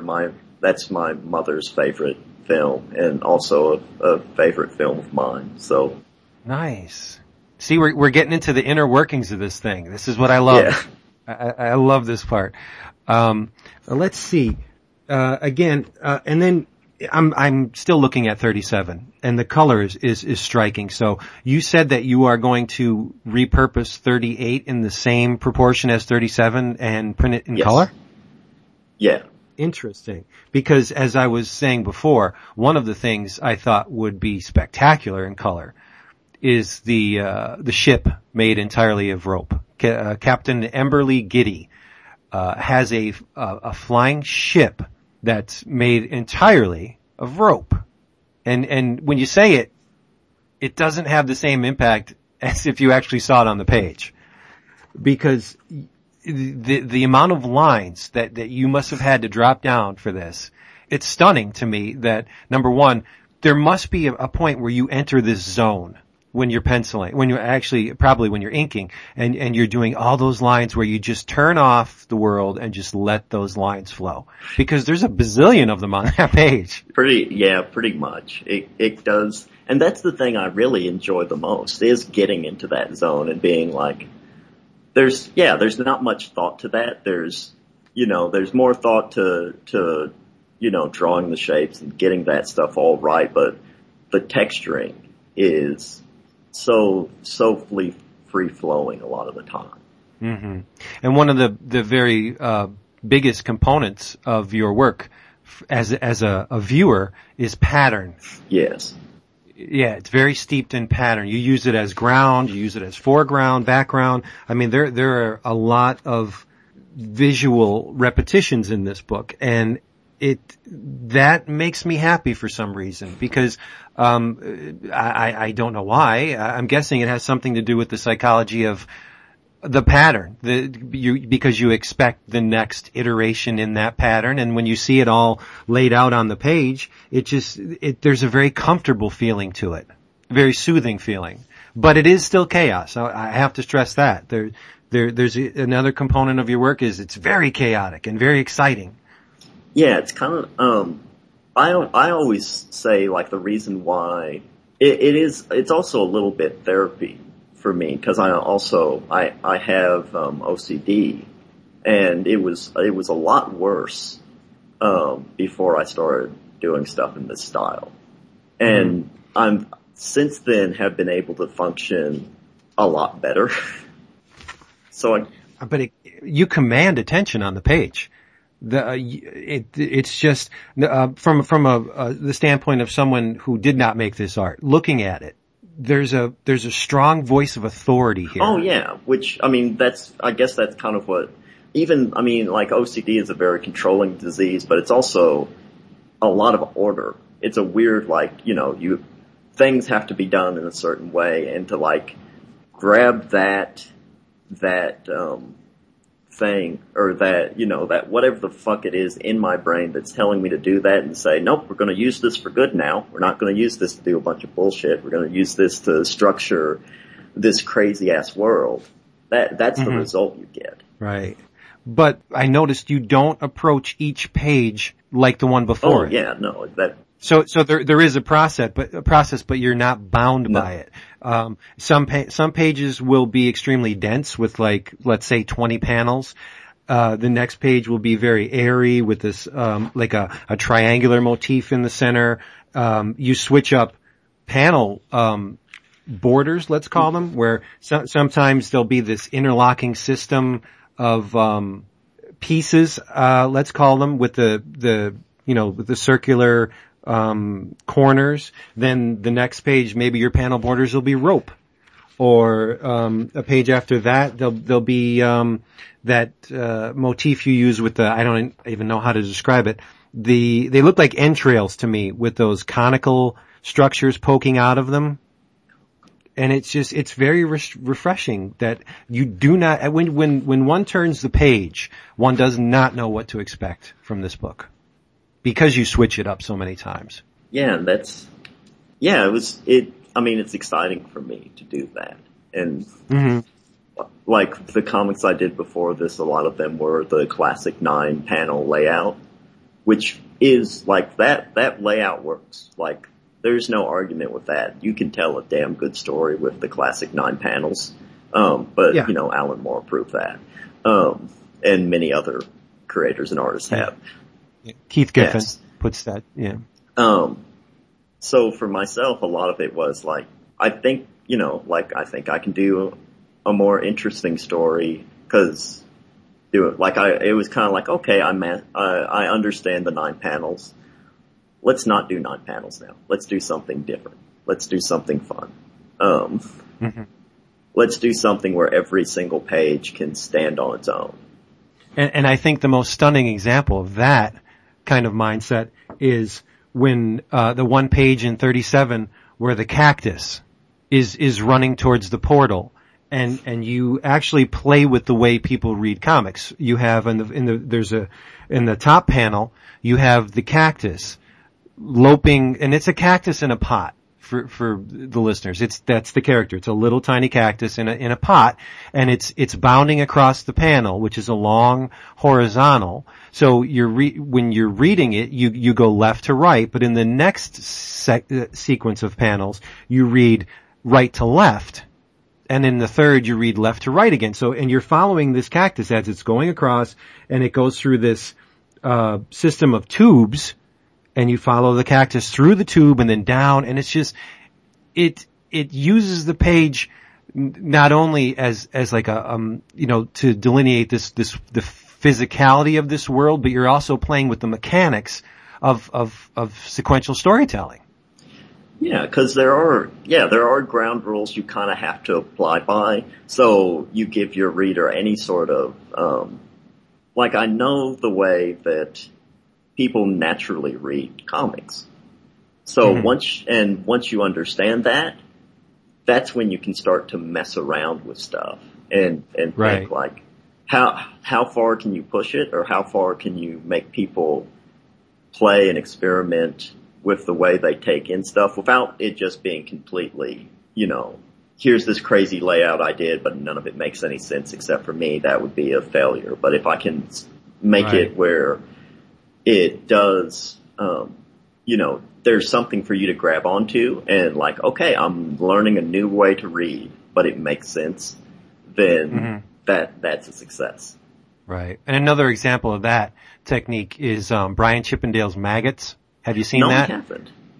Yeah, he has this snake-like reading pattern that he employs through the whole story where, again, you have to start from the right and snake down and there are some pages with like 50, 60 panels. Yeah, it's a chore to read. There's also a ribbon bound into the book, and thank God for that, because you can't just sit down and read Maggots in one shot. It's too hard. But and going back to this page with the cactus, again, you might as well have just reached out of the page and grabbed my heart, because as the cactus bounds across the room on a shelf in the background, you see My Holy Trinity in jars. You have Zappa's soul, Captain Beefheart's heart, and Wildman Fisher's head. And I was like, I love this man. He speaks, you spoke to me with that, cause I mean, Zappa's my man. And it's just, all the freaks on one page. And as you go across, you see, the ghost, the skull ghost from the Misfits, and you have Sam Hain there. So there's another big component of your work is music. Absolutely. Right, because Rena, in the first couple pages where we're introduced to her, she's singing Because the Night. Yeah. The old Springsteen, Patti Smith song, and another favorite of mine. So the Ramones are in here. the spirit of the Ramones, at one point. So music is a huge part of this. But is that just the character of Rena, or is that you're putting your likes into the book too? I don't think there would be a way that I couldn't appreciate music and put all that stuff in there. I mean, okay. I don't think it would be as heartfelt, at least, if I didn't have like a genuine love of all that music. Right. So you basically are splaying on every page Alan D. Caesar. I mean, this story, these characters, this world is a fictional construct, yeah, but it's also who you are. Yeah, absolutely. And it's even like all the main human characters are actually based off close friends of mine who are actually all artists themselves, but all different. Like, to look at their stuff, it's kind of, I mean, it's like, you know, their stuff is not my stuff. Like, I don't think anyone's stuff is like your stuff. But that's a good thing. Yeah. Well, yeah, absolutely. Yeah. It's like, I'm happy that, and yeah, I'm also happy that all my friends are all legitimately great artists and have their own sense of style, because I'd feel like bad if, like, I was cribbing off them or in any way. Mm-hmm. Now, while we're on the subject of art, have you received any kind of formal training? Illustrating wise, like drawing, I have only taken a single class, in actual drawing. I have taken a bunch of animation classes. But none of them, I mean, like, I was trained in how to animate, but I was not trained in, you know, how to actually draw. Right. So in your formative years. Oh, in formative years, I wasn't given any training. Like, I did go to art school, but what I learned there was, you know, I did take a bunch of comics classes. I did take a lot of print media classes, and, you know, learned how to do offset. So, like, I'm certainly not in the category of simply like a completely self-taught artist. It would be unfair for me to claim myself as such. Right. But at the same time, a lot of the stuff I took on my own and didn't really, like, especially in formative years, like, I was in art classes at school, but a lot of the teachers just stood back. They gave me little instruction, if none. And just like, this guy does his own thing, and we just let him because he's very enthusiastic about it. I think that probably worked to your benefit. Oh, I absolutely agree. I'm of the mindset that formal training has a way of dampening, squelching the honesty behind creative expression. You are taught certain ways to hold the brush, certain ways to drag it across the canvas, hold the pencil like this. Oh, don't do that. That's not how we do it. And I don't think how we do it. I mean, I don't think there should be any rules to this stuff. Right. Well, yeah, because I think everyone finds their own way of doing it. I think even like really well, or, you know, really like industry illustrators, people who are really good at representing, like actual forms and figures, and can, like, you know, produce, a bird in like a photorealistic fashion. They even have their own way of doing things. Right. And that's another, I think that's a very important part of the process, at least in terms of artistic growth, is, say you do have formal training, you know as well as I do as an illustrator, you absorb a certain amount of that stuff and you cast off all the stuff that you feel like you don't need. And once you find that artistic voice, that you may have arrived there with the help of that formal training, but once you find that voice, that unique way of expressing yourself, that's all you. Absolutely. Because you've jettisoned everything that you feel is unnecessary or just didn't work for you. And you settle into that groove. And I think it's the groove that comes from the realization that, you know, you're going to do it your way. the most comfortable way you can find of expressing yourself, that all comes from the self. Yeah, maybe there's a trace of the tutelage there, in terms of, the process, but as far as that voice, that all comes from inside. That can't be taught. Yeah, absolutely. There's actually, going on that, and this is something that I found during my time at college that I felt was incredibly detrimental to the creative process, wasn't actually the instruction of, like, this is how you hold the brush. This is, cause I went to a school that did not, they weren't big on that.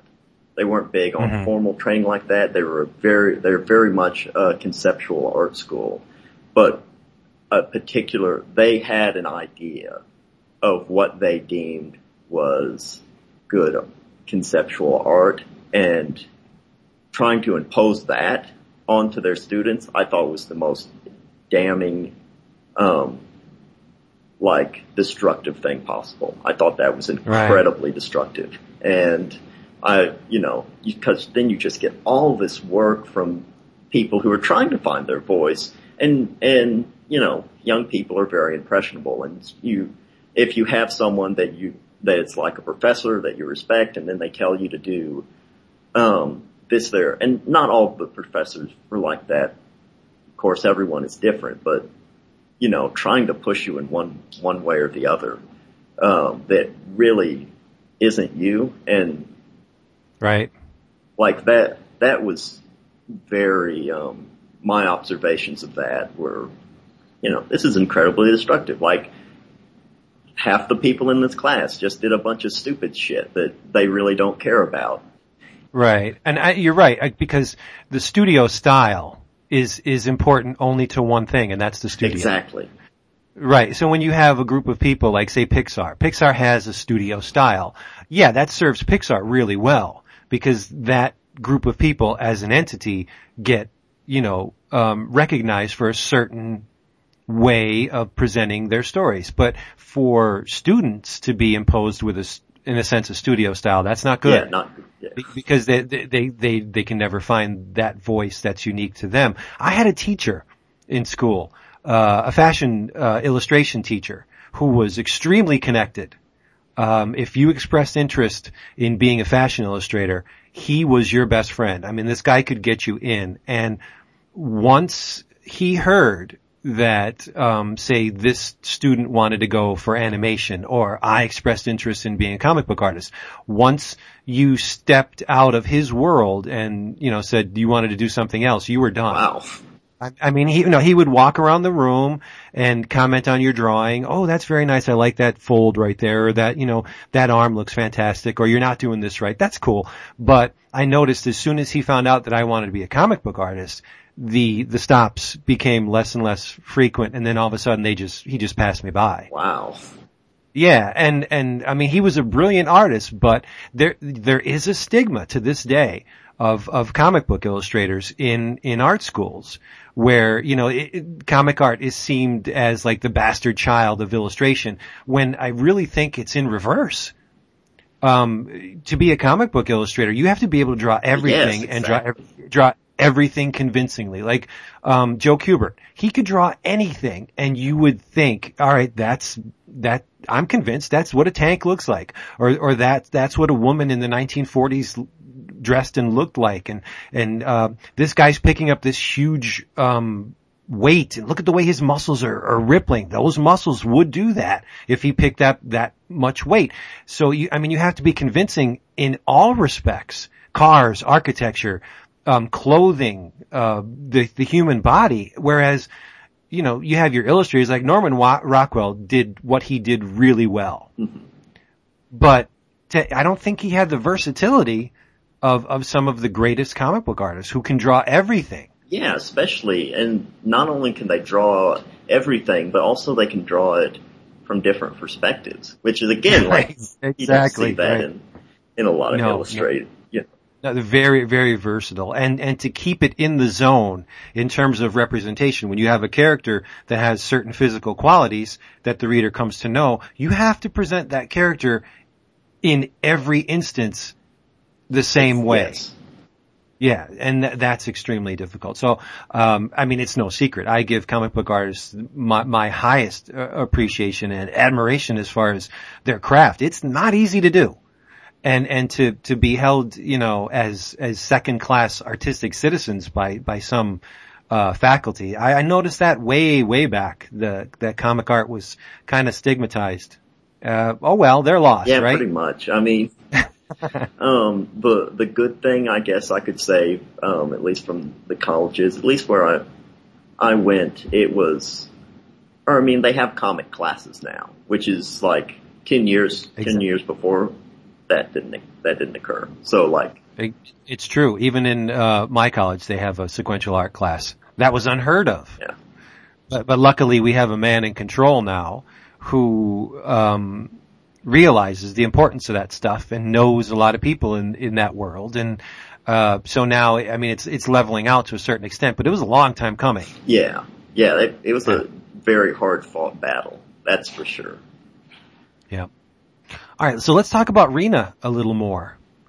What are the plans for this character? You said you're going to be going back and, finishing other parts of this story as well as the future stories. Do you have any, publishing plans? Like, is this going to be a regular thing? What's going to be the frequency? Yeah, it's going to be, doing it all myself. Everything, the printing and such does make it where if I was just doing the art, I could and not have to deal with all the other stuff, it could probably be a bi-monthly comic. That's not possible, even with me, like, working, that along with my real job with all these other things. That's not. And what is the real job? I think I asked. I am a letterpress operator. Oh, nice. Yeah. I got the job because of the book, basically. That was a very strong thing to bring in to my job interview and be like, I printed this myself. Yeah. That's amazing. That another dying art form, which is. Yeah, but we're figuring out plans or at work how to bring it from being a dying art form. Right. And it doesn't really make sense because when you hold something that's been letterpressed in your hand, that's very real. You can tell. Yeah, you can tell the amount of work and toil that went into that. And, this is one of my favorite subjects because, going for my master's, I'm in there with a bunch of people who do letterpress and the enthusiasm they have for the craft. And you show them something that's been digitally printed and it's, whatever. But you hold a letterpress object in your hands and that's a labor of love.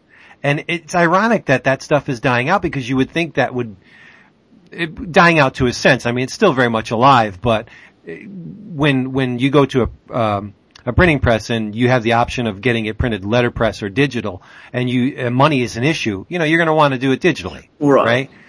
But, just in terms of, aesthetic quality, there's no comparison at all. Well, yeah, it's kind of fascinating because, I asked at work, like, how many shops are there like this? And our shop is fairly, it's pretty big. We've got 6, Heidelberg windmills and 3, Heidelberg cylinder presses, which are kind of the bigger Amazing. ones. Yeah, there's 20 shops like ours in the United States. That's, and you think of that in comparison to, any other printing, that's absurd. That's right. A super small industry. Mm-hmm. But the proof, the proof is in the quality of the work. Yeah. And that's another thing. It's kind of like, vinyl records. More and more people are recognizing that, there's something about the work in those individual formats that we can't let go away. You lose the soul of printing when it's just shot out of a machine digitally. Absolutely. Yeah, And that's kind of my belief, like why the book is so, I mean, one, the art reads better gigantic like that, but two, I make such a better argument for why this thing needs to be printed as opposed to me just uploading it onto a computer and having you read it online. Right. Even, I mean, you know, some of the stuff is online, but my own belief is like that's the shitty way to read it. There's a very large tactile element to your book. Holding it in your hands, it's very imposing because it's so large, and the art is so beautiful, and the colors are so vibrant that, yeah, even though the color saturation could be replicated on the computer screen, it's still, in combination with all those other elements, would be a much more powerful presentation the way you did it, the way you printed it. And plus, you cannot take a computer and put it under a black light and have it glow, and you cannot put it on old 3D glasses and have the art just do crazy things the same way as you can do with the printed book.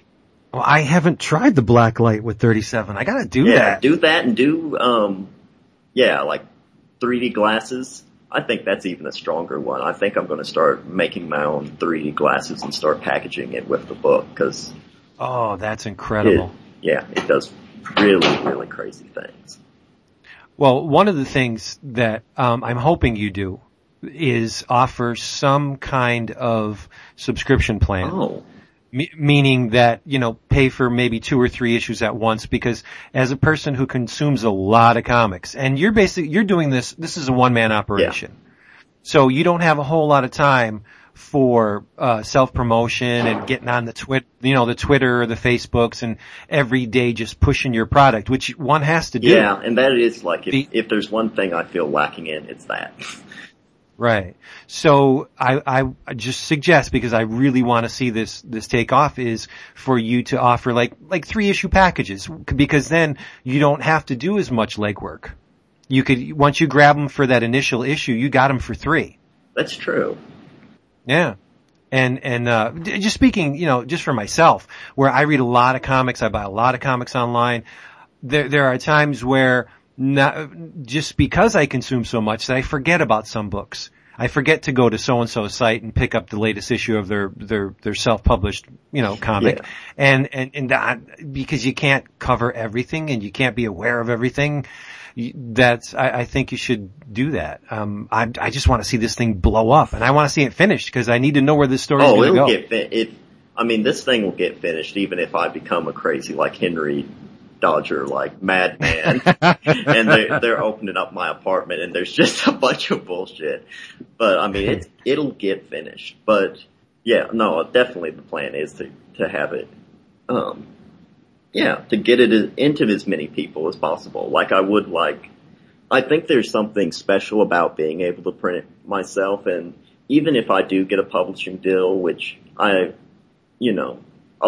hard thing is finding a publisher that not only that would print something like that, like that's I'm going to try to get in contact with No Brow. And I could see this at No Brow. Yep. They take great pains in the presentation of their books too. Yeah, and that's the kind of publisher I would be comfortable having the book at, because I know that they would respect it. Just the anthology is incredible. As imposing as your book. They're big. Yeah. But so say you did find a printer. Now there aren't many that would do this book the justice it deserves, but would you change the format in any way? Thicker issues or more frequent? Like what is your plan in that situation where you did find someone that could take the printing out of your hands and just allow you to just focus on the production of the work itself? Then the issues would be a lot more frequent. Just straight up, it would be a lot. Like, they'd come out a lot sooner if I didn't have to then, like, set aside months. Like this month, we're printing, a 1-color offset press. There's only it's a slow process at that point. And then binding, which hand bound stuff, like that's again, like you set a big chunk of time away from just like, do it.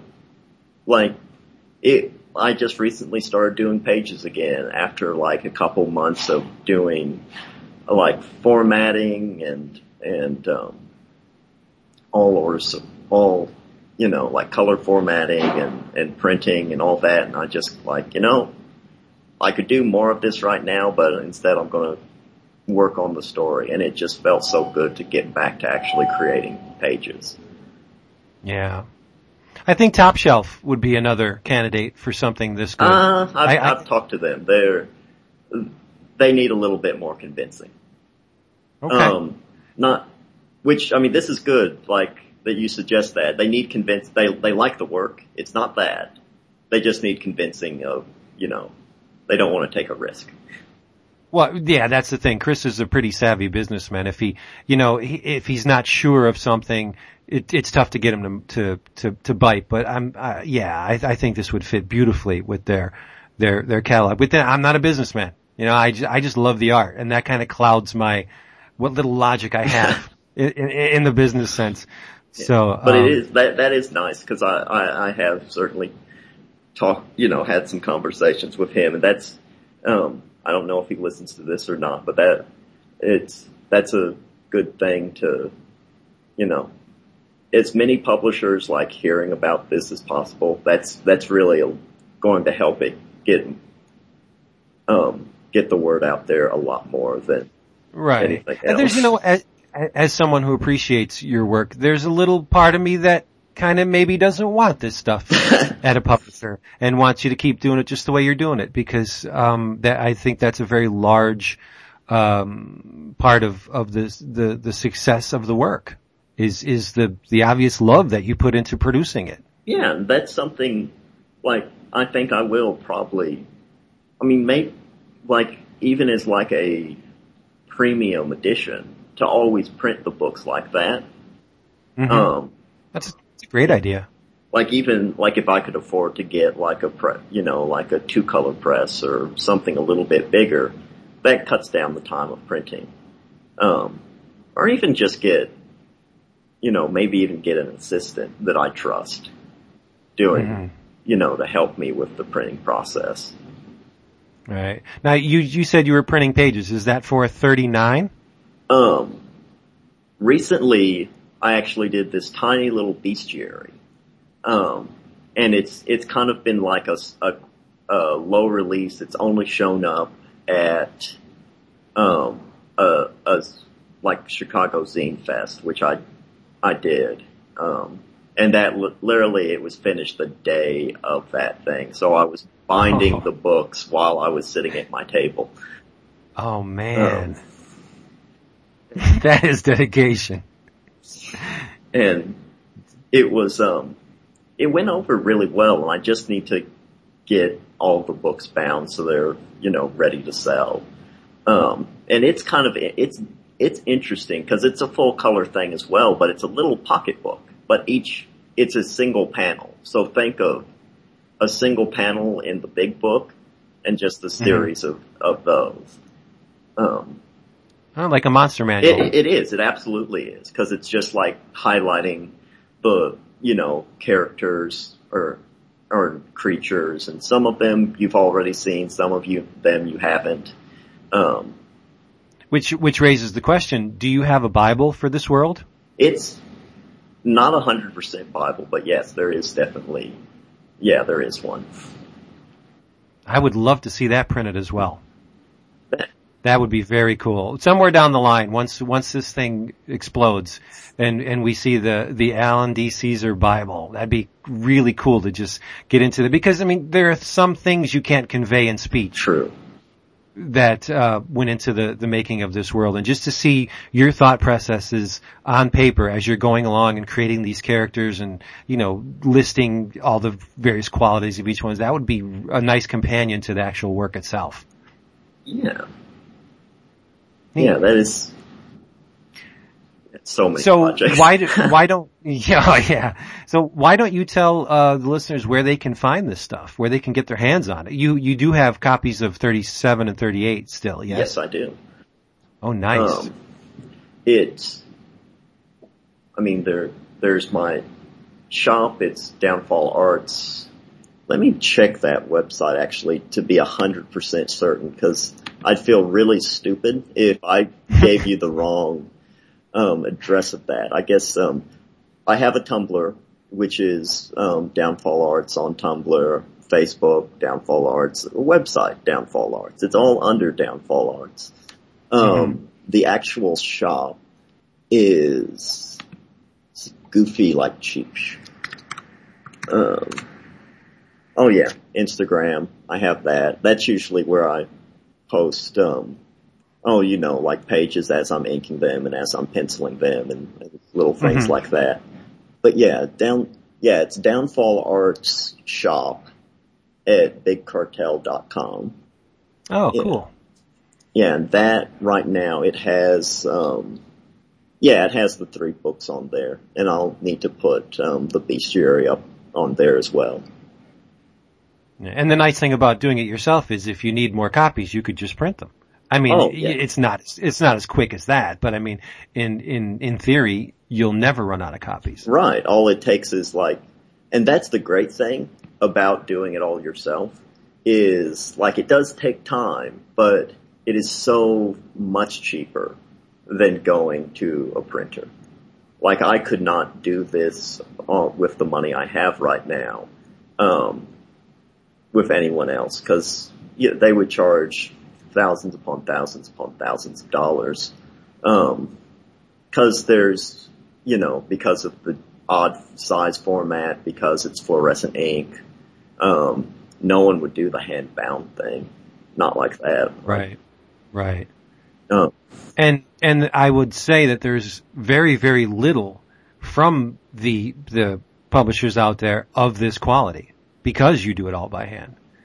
I can't really think of many books that would match these in terms of, the whole package, color, paper, presentation, just the feel of the thing. There's nothing really to compare it to. Yeah. I mean, a lot of, not to dissuade, the work that publishers put out, but a lot of them, because it's a business, so you use cheaper stuff, and that. Personally, that's just not the route I'm going. I want really nice books, because in this day and age, I think it's harder and harder to have people want to read stuff, just because there are these, there's digital options and that sort of thing. But I think that, if you give them a real reason, you can't replicate this, then I think that's actually, that's worth doing. So, And one of the things of which publishers have to be very afraid these days is the digital proliferation of their work, where you got these guys that are picking up the books on Wednesday, scanning them, and by Wednesday night, New Comic Day, you can go and just download pretty much everything that was published that day.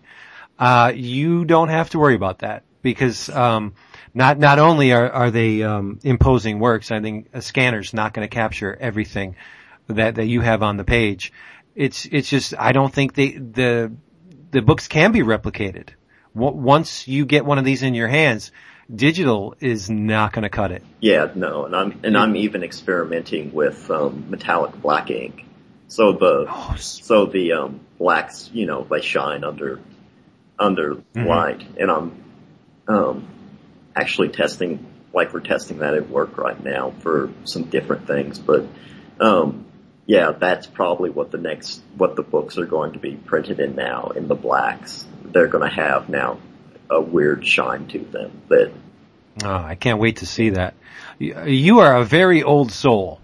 Yeah. Yep. That 24 years old to have this kind of approach to the art form, that is extremely refreshing and amazing. And I'm just, if I could give you a hug, I would. Just keep doing it the way you're doing it. It's amazing, amazing stuff. I gotta thank you for being here with us. We've chewed up an hour and a half. Crap, we have. And this episode's gonna be close to 4 hours. So, I think that tests the limits of our Libsyn account. So, let's cap it here, and we will, definitely have you on again to see where this is all going. Yes, absolutely. Yeah, and I'll definitely keep you informed with, the release of the next books, and because they're coming up here pretty damn quick. I cannot wait. So thank you very much, Alan D. Caesar, for being here with us this week. That was cool, Vince. Well done, sir. That's funny. I'm intrigued. What? You have amazing confidence in me. There you go. It's your first rodeo. Yeah. So, hey, why don't we keep the Free Comic Book Day ball rolling? Rolling. Especially for Mr. Wood. Because even if you do have this, let's call it a graphic novel. I don't know. If you do have the final, the published edition of this book, you're going to want to get this Free Comic Book issue because it's a little beautiful artifact unto itself. As long as it's not artifacts. No, I'm talking about from Fantagraphics, the Ed Piskor Hip Hop Family Tree. That's my shit, yo. Jason, did you get the Well, it is single one issue? of the ones I got, but as I mentioned you're to you, so lucky. I did not get to hit Free Comic Book Day. I put this out on Twitter that day. I said every now and then I wish my kids were purely into geeky things and not athletes, because we had 3 lacrosse games and a baseball game on Free Comic Book Day, which precluded me from even going to a local store for a half hour and grabbing some books. So the only FCBD books I'm getting were the 5 that I so awesomely get from our friends at DCB Service. So which is I did get that one, but I have not seen it yet. Although I believe you told me it's stuff from the first volume of the collected volume, which I own. So it is, but I believe there are additions to it, and there are the layout is a bit different. Not only, I think there's a new cover on it too. This book is going for $10 now. Good Lord. It's not even a week old. Yeah. And, the cover is done, it's an ape of the Marvel 2-in-1. Yeah. From the, when they did the border, when was that, like 92, 93? Remember they had the border around the cover, images? Mm-hmm. And in the border, you got Biz Markie. Oh, the Marvel ones? That was for the 25th anniversary. When was that? So that was right after, that was the 80s. That was the late 80s, because that was right after Secret Wars. Secret Wars 2, because Byrne had, I want to say it was like Fantastic Four. It was around 300, and Byrne left before 300. And Barry Windsor Smith did the Thing cover, and I think it was Smith. Maybe it was Paul Ryan or Buscema. With the chronology. But it was that whole border was for the 25th anniversary of Marvel Comics. Okay. But you got Rick Rubin in there. Chucky's in there for some reason. The killer doll. I don't know why. Chucky, is Chucky associated with rap or hip hop? The little murdering Chucky doll from the movie. I don't know.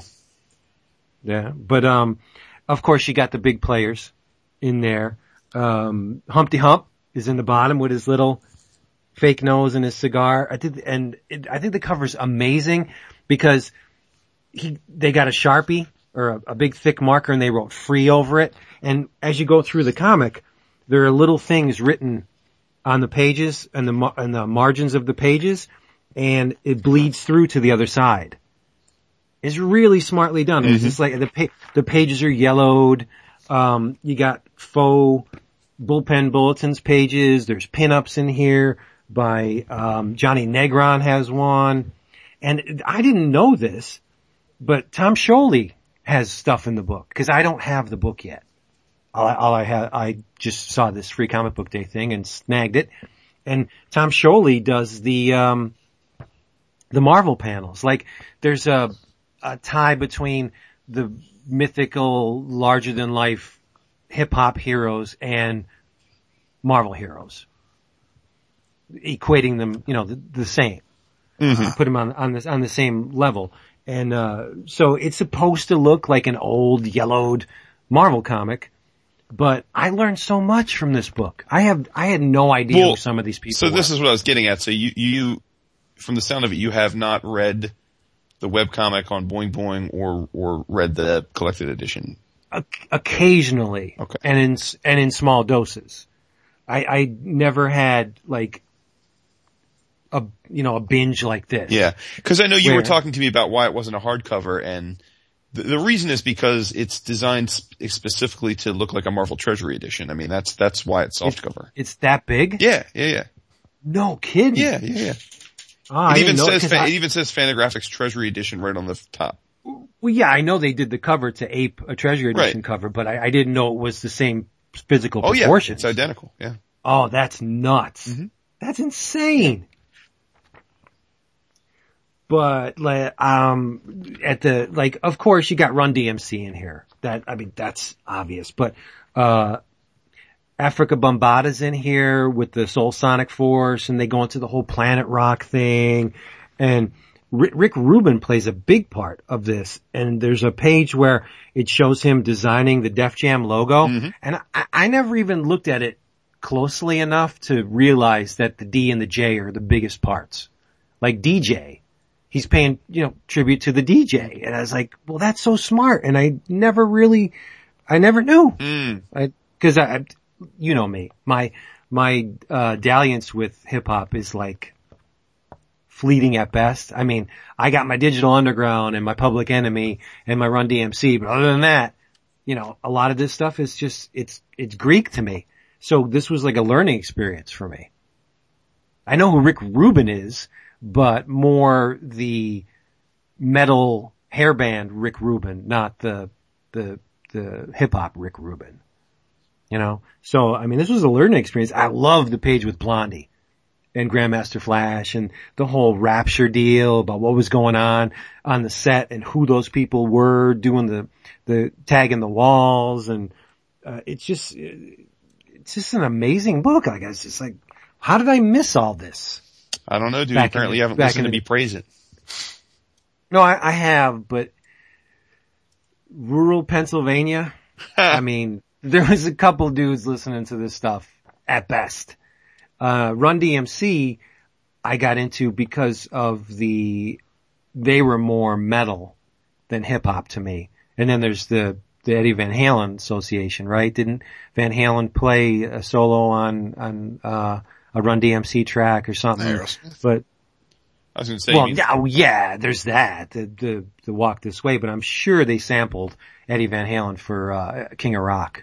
Not the song King of Rock. He's on that album. But yeah, this is just great. And I was thinking, man, to be so blind to an art form for so long, and then to have it crammed down your throat like this, it was a realization like, holy shit, I missed a lot of good stuff. It's all good, bro. You're still young. Yeah. You got lots of time to catch up. I am. And, I gotta hand it to Ed Piskor. He is a fantastic cartoonist. He is.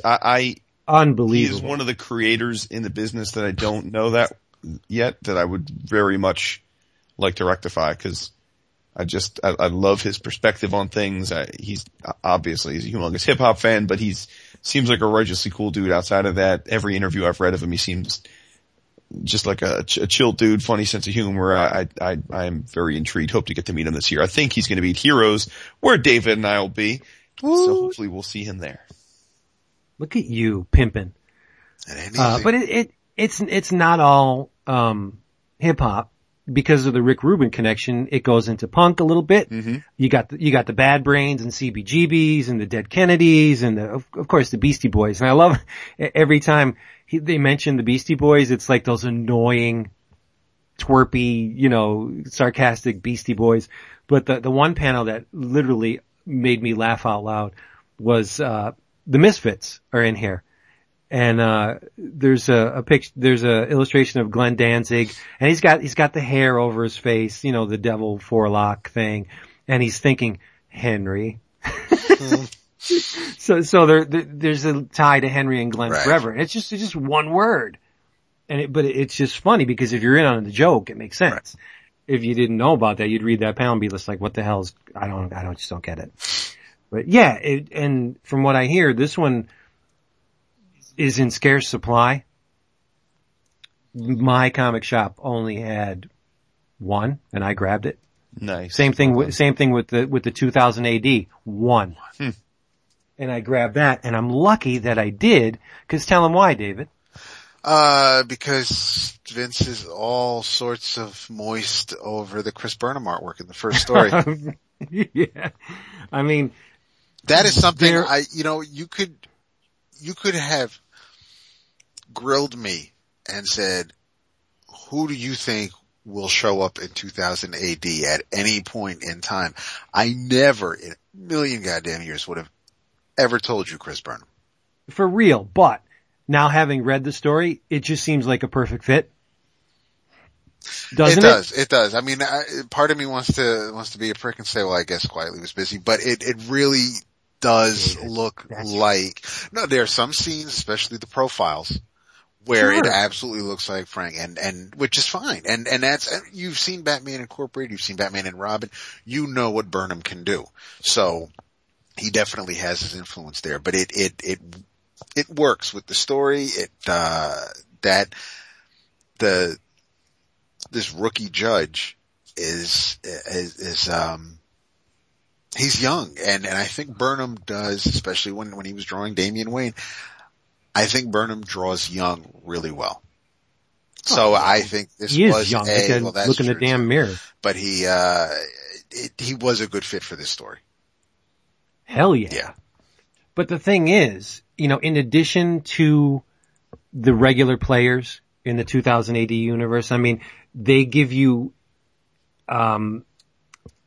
examples of why they're so highly regarded, in the comics world. You got Judge Anderson's in here, drawn by, Romero and written by Alan Grant.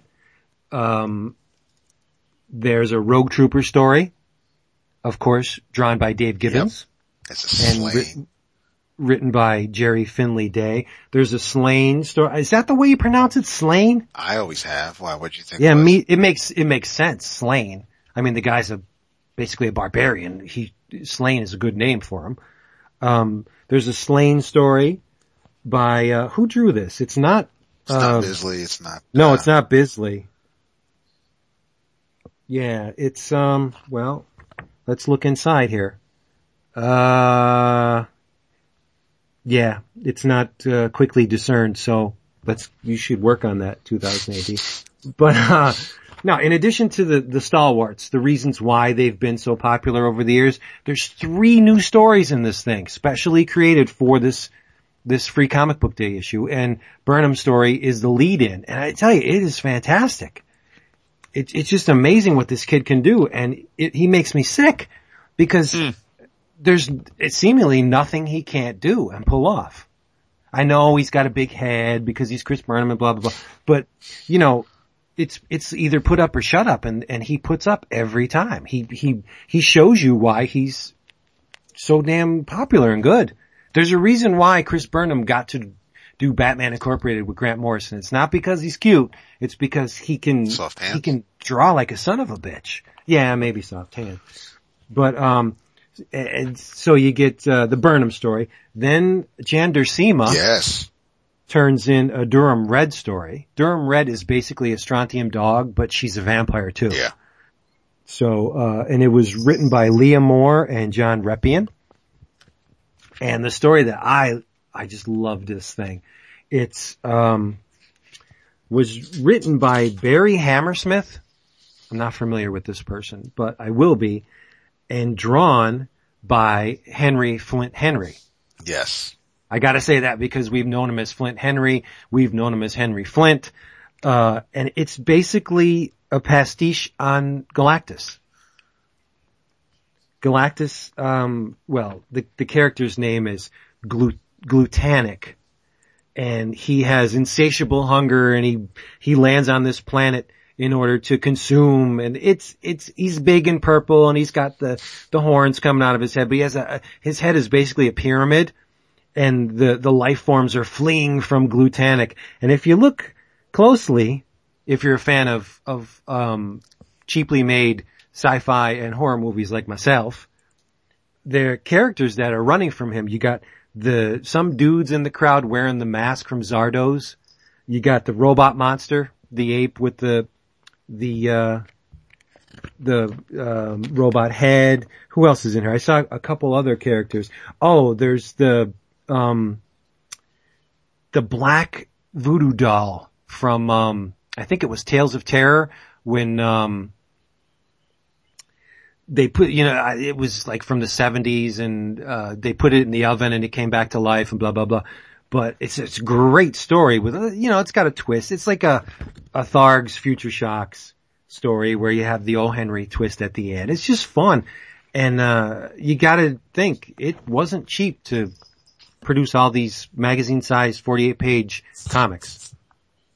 So 2000 AD stepped up big time. It was a great issue. And again, you would think that the publishers that don't get a lot of play, the comic shops would order heavily. It wasn't that case in my local shop. The Marvel and the DC stacks were big, and the little guys like 2000 AD and Fantagraphics, there was maybe, 1, 2. That's a weird, strange problem with Free Comic Book Day. I would think that the little guys would be ordered very heavily to make up for the fact that people, either are unaware or, don't get them for whatever reason. Since it still costs the stores money, they probably just don't want to risk sitting on stock that didn't move. I mean, just because it's free doesn't mean someone's going to pick it up. Right, but why would you invest heavily in stock that's going to move to a certain degree anyway? Like, you would get a bunch of Marvel books. The Marvel stuff moves. Right. So you're not going to sit on those. Yeah, but on the flip side, you're not going to get new customers from handing out books to people who would have bought the books anyway. But it's the like a it lot makes of the sense stores limit how many you can get. Yeah, it was 3 at our place. So you get 3. You're either you get the Marvel, the DC, and maybe one for your kids. And that's exactly what I did. I got 2 for me, and I got the Rocket Raccoon for Vinny. I haven't read that yet. How is that? I thought it was great. Awesome. Yeah. It's not, the only thing Skottie Young is the cover. Right. The main Rocket story was drawn by Adam Archer. I think it's great. Written by Caramanga? Yes. Let me get it. It's right here. Have you seen some of the pages from Scottie's first issue? Yes. I just have to show up at your house, right? He's a bastard. It's amazing. He is such a, yeah, but you know what? If Skottie wasn't attached to the Rocket Raccoon, I would like to see this Adam Archer guy do it. It's a lot slicker than Skottie. It's been called Disney-esque, but I wouldn't take it that far. It's just plain good cartooning, but it's more animation style. The line is nowhere near as expressive as Scottie's, but for what it was, I thought it was great. It does have a Bucky O'Hare feel to it. Yeah, and Groot is typically Groot. But yeah, and they round out the issue with a reprint from I'm guessing the Spider-Man all ages comic. Ty Templeton drew it, Joe Caramanga. Back in the day, or? Yeah, okay. No, it seems relatively recent. It's Nova and White Tiger, who is not flinging testicles around. Oh, so it's tied into the Ultimate Spider-Man cartoon on Disney XD. Okay, that's what it could be then. Yeah.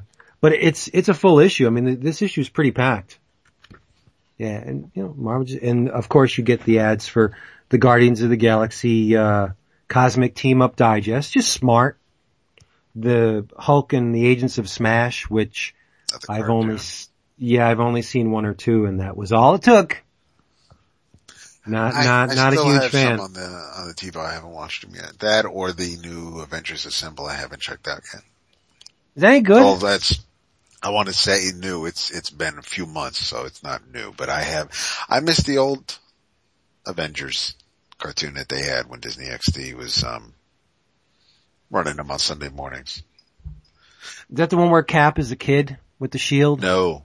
No, they took a lot of really, they did Secret Invasion. They did, that was pretty much one whole season was, being infiltrated by the Skrulls, and they did, oh crap, when, from the Avengers, Korvac. They did the Korvac saga. Really? Yeah, they did some really cool stories on that cartoon. Is that the one that's tied to the game where they're all super deformed? No. Avengers, It was just Earth's Mightiest Heroes. That was it. Yeah. I couldn't think of the subtitle. That was it. I've never seen that. That was awesome. You should check that out. It was really good. Yeah. When the heck was that produced? A couple years ago. It kicked off when Ultimate Spider-Man, after Disney, pretty much right around when Disney grabbed Marvel, and then Sunday mornings they had, the Marvel, because it started off with Avengers Earth's Mightiest Heroes, and you would have, some character spotlights, and then in between that and before Ultimate Spider-Man cartoons started, there was some Disney XD guy, host, whatever, who would sit and talk to Joe Q while Joe would draw a character from one of the cartoons that day, and talking about his power set and you know, how big a fan he is of this character, this, that, and the other, and it was really cool. He'd have his big Cintiq and he'd sit there and he'd sketch, and his fucking kid's sitting next to him, and I want to shoot this kid because I want to sit there and I know. It was 2011 and 12, by the way. Okay. Cause it was after Spectacular Spider-Man, which I thought was an awesome cartoon, although no one else really did. But the only cheesy thing about that whole Power Hour was after Ultimate Spider-Man, before the morning wrapped up, is they cut to either an old Spider-Man and His Amazing Friends cartoon or an old Incredible Hulk cartoon from that same time. And they did they basically did a mashup where they took scenes and talked over them and just did, like, you know, so it's the Hulk farting, or it's She-Hulk and them arguing over stupid shit. It was really... Oh, so it's like the Mystery Science Marvel Universe. Except no one's watching it. You have someone just speaking for Hulk or Spidey or someone else, and they're just doing something, you know, funny or silly. And depending on how old you are when you're watching it, you're probably gonna think it's the funniest thing in the world, or it's just like, well, that just kind of killed the last hour for me. But no, I thought that whole hour was good. But after Earth's Mightiest Heroes ended and they went to Avengers Assemble, I still haven't seen any of those episodes, and I've seen a little bit of one of the Hulk and the Agents of Smash cartoons. Yeah. I didn't like it. And that's really odd. Is it the animation or is it Yeah, I think so. It just seems off to me. I'm not saying it's bad. It just didn't grab me. Okay. Yeah, I was not a fan of Agents of Smash either. I didn't like the premise, didn't like the art. Not my cup of tea. But in the Earth's Mightiest Heroes, Vince, they introduced Red Hulk, they introduced Winter Soldier. How the hell did I miss this? Guardians of the Galaxy were up in there. I talked about it, bro. I know. I'm just reiterating for him in case. I know. That's the bro I'm talking to. I talked about that and Ultimate Spider-Man, and it was just, cause it was right around the time when they did the Tron Uprising cartoon. Mm-hmm. Oh yeah, I didn't like that. But now at least I got a time frame for it. Yeah, you do. The Tron Uprising probably streaming somewhere, right? You can probably watch it on the Disney XD app on your iPad, bro. Yes, sir. And nice. I know that they still, I see my TiVo try to record, like, you know, episodes at 5:30 in the morning. So they are repeating them. They just, I don't think there's a set schedule unless, like they used to do the Superhero Squad. You could probably just catch one in the morning on a Thursday or something, but yeah, no, you can they're still out there to watch. I probably will buy the box set when I find one, when I find a whole collection and it's not one of those stupid, here's season 2, part 1. Oh, I hate that. I hate that with a passion. They do that with regular show. It drives me crazy. Regular show, they do that. Annoying. They finally have the Batman Brave and the Bold cartoon. They started putting out full seasons of that. It's so offensive too. Because, it's such a money grab. It is. And especially in today's day and age, like when nobody actually buys physical DVDs anymore. That's true. Well, I don't know about nobody. Well, no, I just mean their sales are the majority plummeted. Yeah. But to buy a half a season and then, you're gonna, if you like a show enough to buy a half a season, you're gonna buy the whole season. What they should do is just wait, and so maybe they won't put them out anymore. Maybe the sales will go in the toilet, and they'll just wait to get the whole season out. Do they put like a coupon or a rebate? No, part 1, and then it's like when part 2 is released, get it for like $5 off. No, and I honestly, I think I've seen a Teen Titans disc that was like season 1, part 3, Oof. Or something like that. Like they think nothing of breaking it up into more than 2. And to buy a DVD with 4 episodes on it, even if you're a parent who doesn't watch this stuff, to buy a DVD for a kid that's under like 2 hours, yeah, it goes against the whole point of buying them a DVD, is to keep them busy, right? 3 episodes is not going to keep kids busy. No, especially if they're only 22-minute episodes. Yeah, and they're going to get sick of it and move on to something else. Yeah. I know you're right. What is the deal? I keep hearing banter about Amazing Spider-Man 2, and I don't hear nothing. No, I'm not going to say about the movie. Okay. I'm not talking about the movie. The response, I thought going in based on the trailer that everybody was digging it. Everybody thought it was just awesome.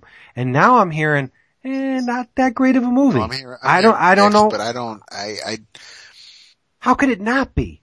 Well, look at the trailer. Yeah, but you make it sound like all the X-Men movies have been awesome, and they haven't. I've never liked it. So, I mean, I can see why people wouldn't be keen.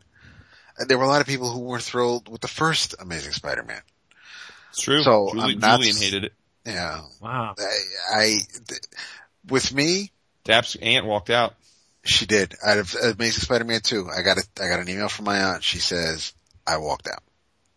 Her partner, she walked out of the movie? She walked out of the movie. Her partner stayed until the end and said it was so-so, but the neighbors they went with, they stayed till the end and they liked it. So I'm intrigued now.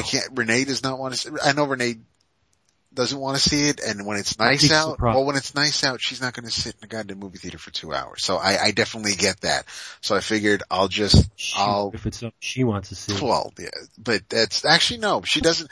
We're not big movie theater folks. So it's one of those things where when I get probably Monday or Tuesday before we record next week, my dad and I will go see it. Yeah, I got to get there because it sounds extremely polarizing. Yeah. What I in response to the thread discussion in our forums, I too haven't seen the movie, but what I said, having listened to some reviews of it and read plenty of them, I think the one thing you can say for sure about this film is that it's inconsistent, in that it's not so much that some people are liking the film and some people are disliking it, but I'm hearing and reading people say, I loved this part but hated this part, and other people saying, I loved this part and hated this part, meaning like the stuff that some people are hating, other people are loving, and vice versa. And that tells me that the movie is not consistent tone-wise. There's serious parts, there's funny parts, and so that's the kind of movie that can be very divisive, right? Because there's gonna be parts of it that you resonate with and parts that you don't. I've heard universally that Andrew Garfield and Emma Stone are fantastic in their roles. I think they make a great Pen and Gwen. Whether they're on camera or off or just chilling together, I think the two of them, I was watching a Graham Norton from a couple of weeks ago, and they were great just chilling on the couch together. I love every scene that they're in together. Mm-hmm. She is so damn cute. She is. Oh. And they're a real life couple. So, right. Yeah.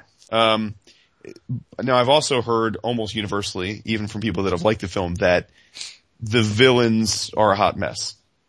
That there's a lot of inconsistency, very little development of their storylines, and a third act that leaves a lot of people scratching their head. So I'm dying to see it just because I'm dying to get a sense of it's divisive movies are fun because they make you want to see them yourself and talk about them. But right. Now I like the first one a lot, so I suspect I'm going to lean towards liking it. Although I would be surprised if I love it just based on how mixed the reviews have been. I mean, with me, and that's why I haven't gone into the thread because I haven't seen it, and I love our forum folk, but I trust no one, and I just need to read that one line where, someone's gonna say, oh, and remember when, and it's like, dude, so I'm not I'm not going in no thread until I see a movie. The same thing with The Winter Soldier. But I do not, professional social media, I don't listen to, I don't put any stock in anyone's review of something that I want to see. It's tough with the Facebooks to, evade that kind of. Oh, it absolutely is. Absolutely. Yeah, because from what I've learned, based on the whole whopping 2 weeks that I've been on the damn thing, and you're on your timeline, that stuff just keeps coming. I mean, and you can't really stop it. And I have to watch at work because some of the people I follow, will post artwork that's not safe for where I am at the moment. Oh, absolutely. And as far as not artwork wise, artwork where I am at work, that's not too big a deal. No one sneaks up behind me where I sit in my corner cubicle, so it's not that's not a concern. I did stop this week. I unfollowed, unfriended, whatever, on an artist, a creator who we all are fans of. I had to stop following him on Facebook because he just, I don't want to say. You can unfriend someone? Absolutely. Of course you can. I didn't know that. Because he started off a sentence with basically saying, my Amazing Spider-Man 2 is a movie about, and I don't need to read anymore. There was no buffer, if you follow Justin Jordan, when he's done watching an episode of Arrow or Agents of S.H.I.E.L.D., he will write spoilers, but every letter is its own carriage return. So you have all these spaces before he starts getting into what he's about to tell you. Whereas you have some people who are just like, I just saw this and this is what happened and I hate it. And it's like, well, you just blew it for everybody who happened. So I had to, I love this artist. I love whenever he posts sneak peeks of his art and updates about his projects, but if I want to watch something or enjoy something at a later date, I can't follow him on Facebook anymore. You talking Liefeld? No, I'm not talking Liefeld. What's he gonna do? Ruin the Bible for me? Oh, by the way, there's a flood. Spoilers. No, I didn't know you can unfriend people. Do they know it when you? Of course, yeah. Well, they don't get a notice, but if they go back and see if you're a friend of theirs or something. But yeah. See, that's the one difference between the Twitter, and they've been doing this more on the Twitter. Like, it used to be, someone would send a photo on the Twitter and you wouldn't see it. Now you see a little bit of it. And if somebody's tweeting dirty stuff, I'm going to get in trouble at work. So I don't like that development on the Twitter, but on the Facebook, I mean, you see it all. Yeah. The picture's right there. So I fired it up today and I go on my timeline and there was a cartoon of a clown sitting on, this other character's face and whacking him off and just spraying all over the place. I'm like, whoa! What? And then you shared it. You're a mad share. It's awesome. I love to share. Love it. I want people to go to my, timeline, they call it? I want people to go to my timeline and just see loads of different art. That's what I want. Cause that's what I'm about. You may post one thing that's personal to 30 shares. Oh, definitely. Yeah. It's good stuff. Yeah, I mean, Vince, the best thing to do as you start building it out is take the time to either create some categories of your own or just label people. I mean, I would say 70% of the people I'm friends with I've labeled as acquaintances. Yeah. And my default post is only to my friends except acquaintances. Yep. So stuff about my family or pictures of the kids or stuff I limit to friends that people actually know. And then stuff like Merry Christmas or, this is funny or here's a cool That's comic. High level stuff. That's everybody, Yeah, Vince, everything you seem to be sharing or posting is public for everybody. So. Well, good. That's what I want. Right. No, but if there are, I don't do public anymore because there's some people who I'll post something and you just have that one dude who either needs to pick it apart or I can do without arguing with people. So I welcome that. Yeah, I welcome that. Maybe you have the time for it. Okay. No, it's just, it's a diversion. It's something different. You get me all riled up. Oh, you just made my day because I'm sitting here editing garbage and I don't have to think about it for another 2 minutes now. But yeah, I get you. But you know what? I think the movie that's gonna rip the box office apart, and it has a chance of being the best of the summer. Yeah. I think Godzilla is going to destroy. It's going to be so, I just watching the trailer and the many trailers they've released, I don't see how it could be bad.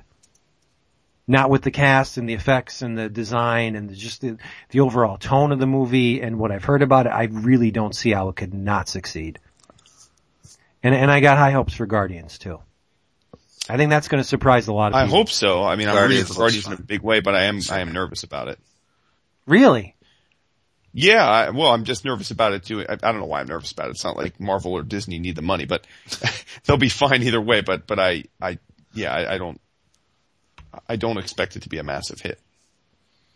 I hope I'm wrong. Oh. I expect to like the movie myself. I think it's going to be a lot of fun, but. You want to make a wager? Well, we'd have to define what we mean by massive hit.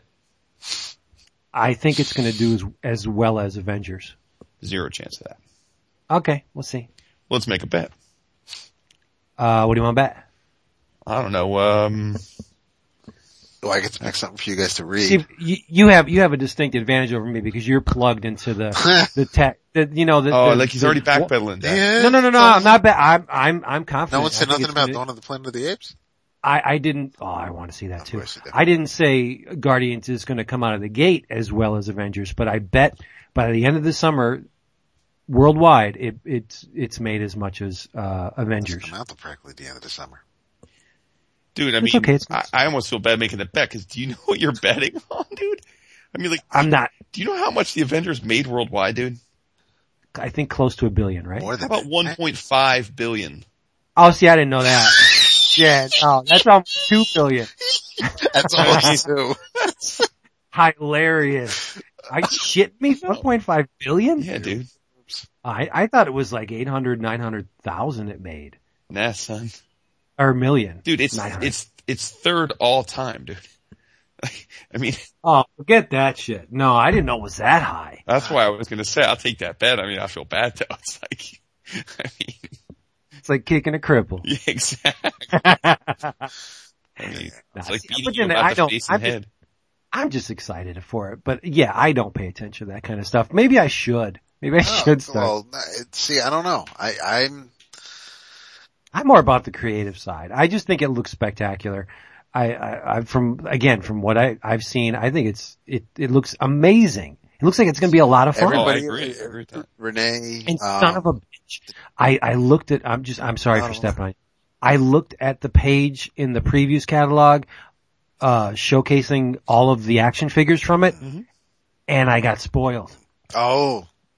Hush. Oh. Yeah. I said, what the hell? You can't, cause usually. Well, you may not have, whenever there's a character that they, want it to be a surprise that it's in it, they'll do a silhouette. There may be, but if it's a character who was in the trailer, if it's the character I'm thinking about, and since I haven't seen. I didn't see this character in the trailer. Maybe I wasn't looking closely. Okay, alright, cause there's a character that was introduced at the end of Thor: The Dark World, which I still haven't seen, who is in Guardians of the Galaxy. This character was introduced at the end of Thor: The Dark World. Yes, I believe in the post-credit scene. Meaning he's never been in a Marvel movie until the end of the Thor movie, and now he's going to be in Guardians of the Galaxy. Okay, so there may be their connection there. So we'll talk about it after the show. Yeah, This is not that. Okay. By the way, I mean, I think the runaway favorite to be the biggest moneymaker this summer is How to Train Your Dragon 2. Get out of here. Oh, yeah.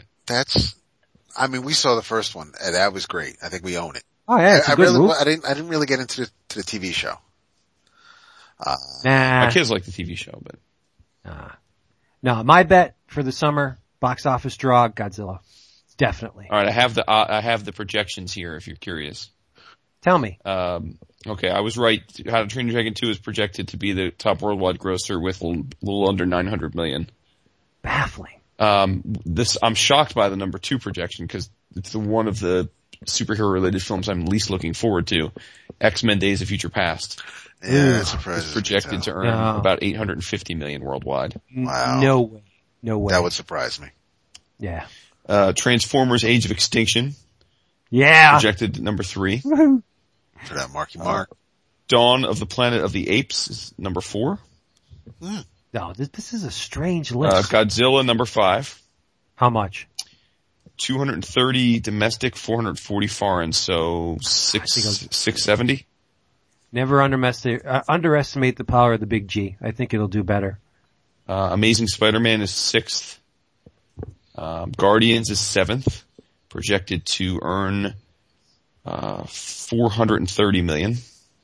That's a lot less than 1.5 billion. Yes, it is. And would be by far and away the lowest grossing Marvel Studios movie.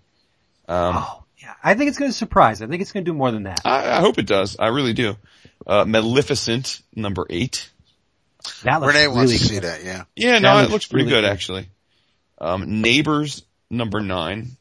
That doesn't surprise me. Neighbor. Yeah, It's the Seth Rogen comedy. Zac Efron. Mm-hmm. Are they redoing No, it's the not. It's Azzarello? not the no. 22 Jump Street, number 10. I still need to see the first one. I don't even know. Teenage Mutant Ninja Turtles, number 11. Oh, that I'm not. No thanks. And then A Million Ways to Die in the West, number 12. Oh God. Oh, I don't. That's Seth Rogen, right? No, No, Seth that's MacFarlane. McFarlane. Yeah. Yeah, I don't know. When Check out a good it cast. credit says from the people who Nice. brought you Ted, I am out. I'm Yes. tapping out. There we Like, go. Peace. I don't care how many people tell me how good it is or how much money it made, Sal. I don't give a shit. That's not the point I'm trying to make when I say that it makes me sad. Wow. You're talking directly to him. Because I said that my heart weeps when From the Mind That Brought You Ted is used as a selling point. I know why they would, Yeah. but it still makes me sad for humanity that it gets to be said. And I don't care how much it made where they can get away with saying that. That's not the point I'm trying to make. I got no point of reference. I haven't seen it, so. No, I won't. Horrific. I won't. Yeah, I don't care if my brother liked it. I don't care who It's else so liked bad. it. Didn't actually intrigue wanna me stop enough being to friends check with it out. people when they tell me how funny Yes! Yes! it's so bad. I don't. That is God. funny. Oh goodness.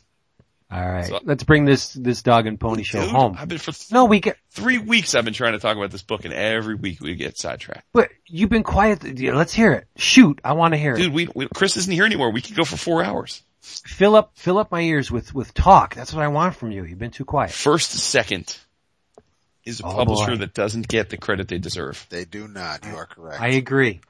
And this book cropped up on a shit ton of best of 2013 lists.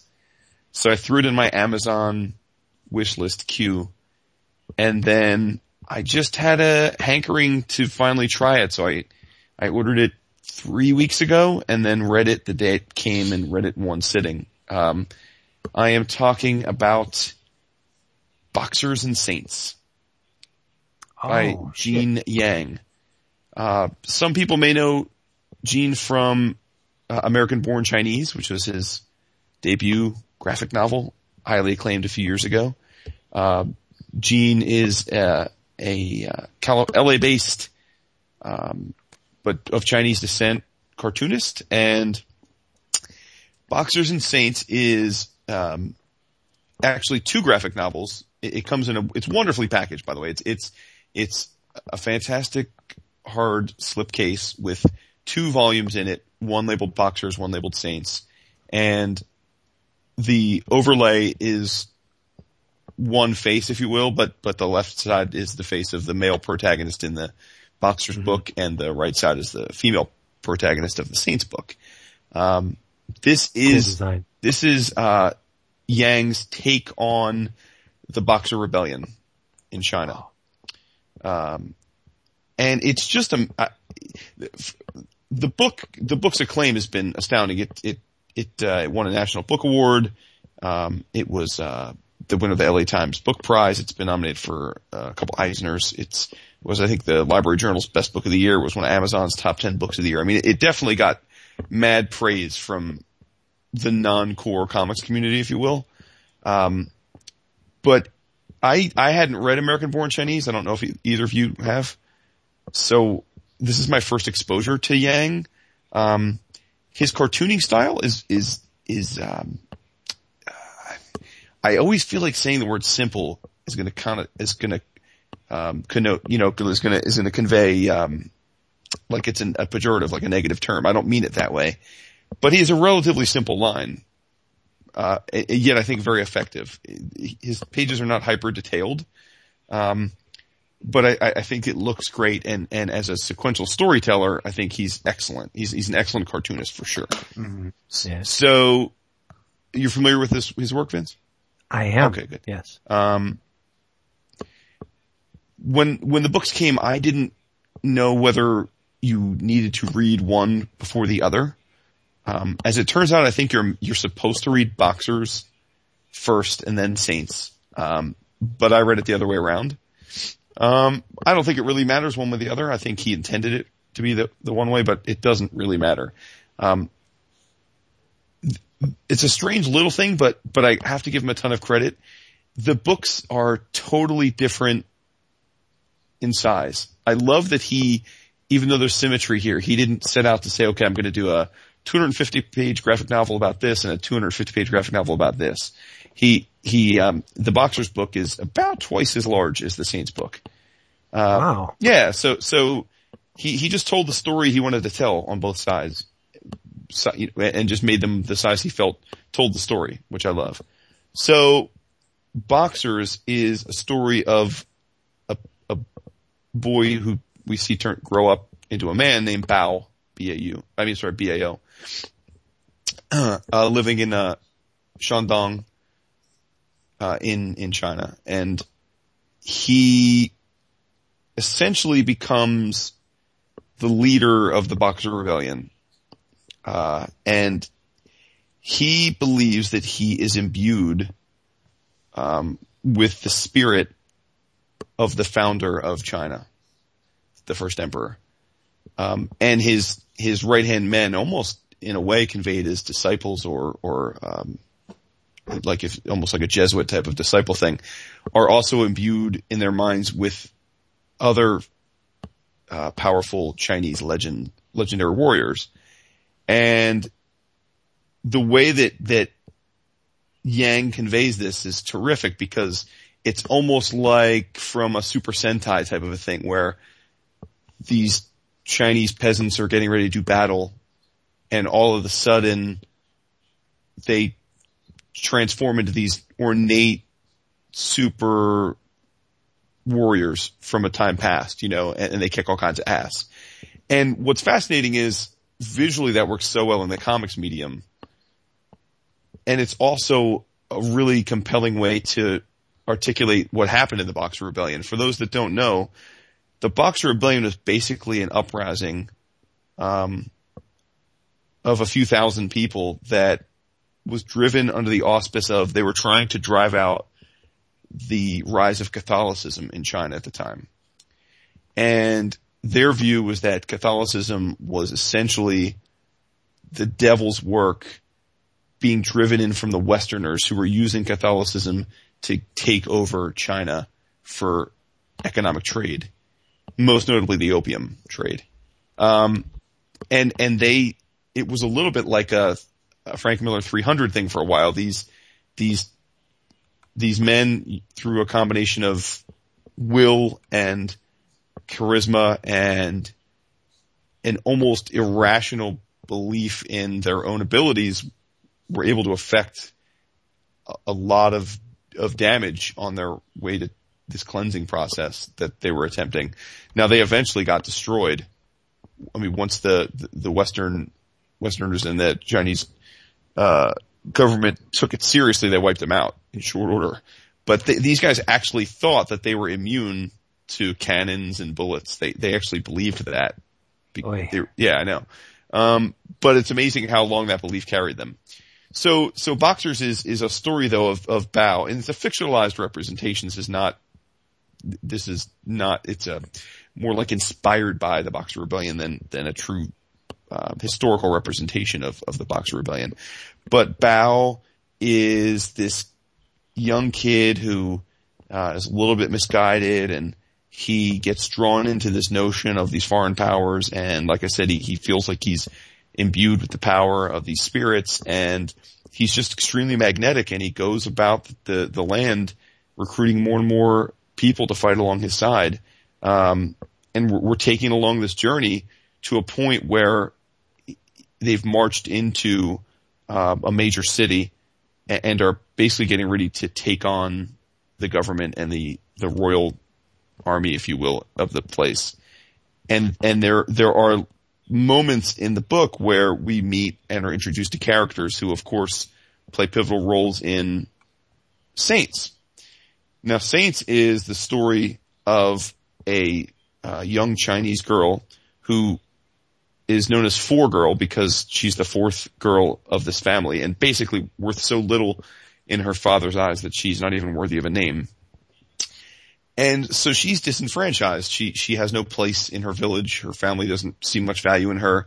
Nobody cares about her. No one even really notices she exists. And so she is drawn to the idea of Catholicism. At first, she's drawn to it simply because it's an escape. She's able to go to the local priest's home and read the Bible, and it's a way to escape her daily chores working on the farm. And so at first it's purely a reason to escape and blow off her work. But slowly but surely she begins to buy into it, and she's having visions of Joan of Arc at the time.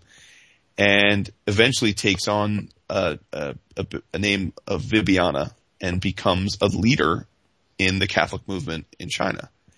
And it's just great because Yang takes a totally different visual approach to this, but there are some similar undercurrents. Bao has visions of these great Chinese leaders and warriors.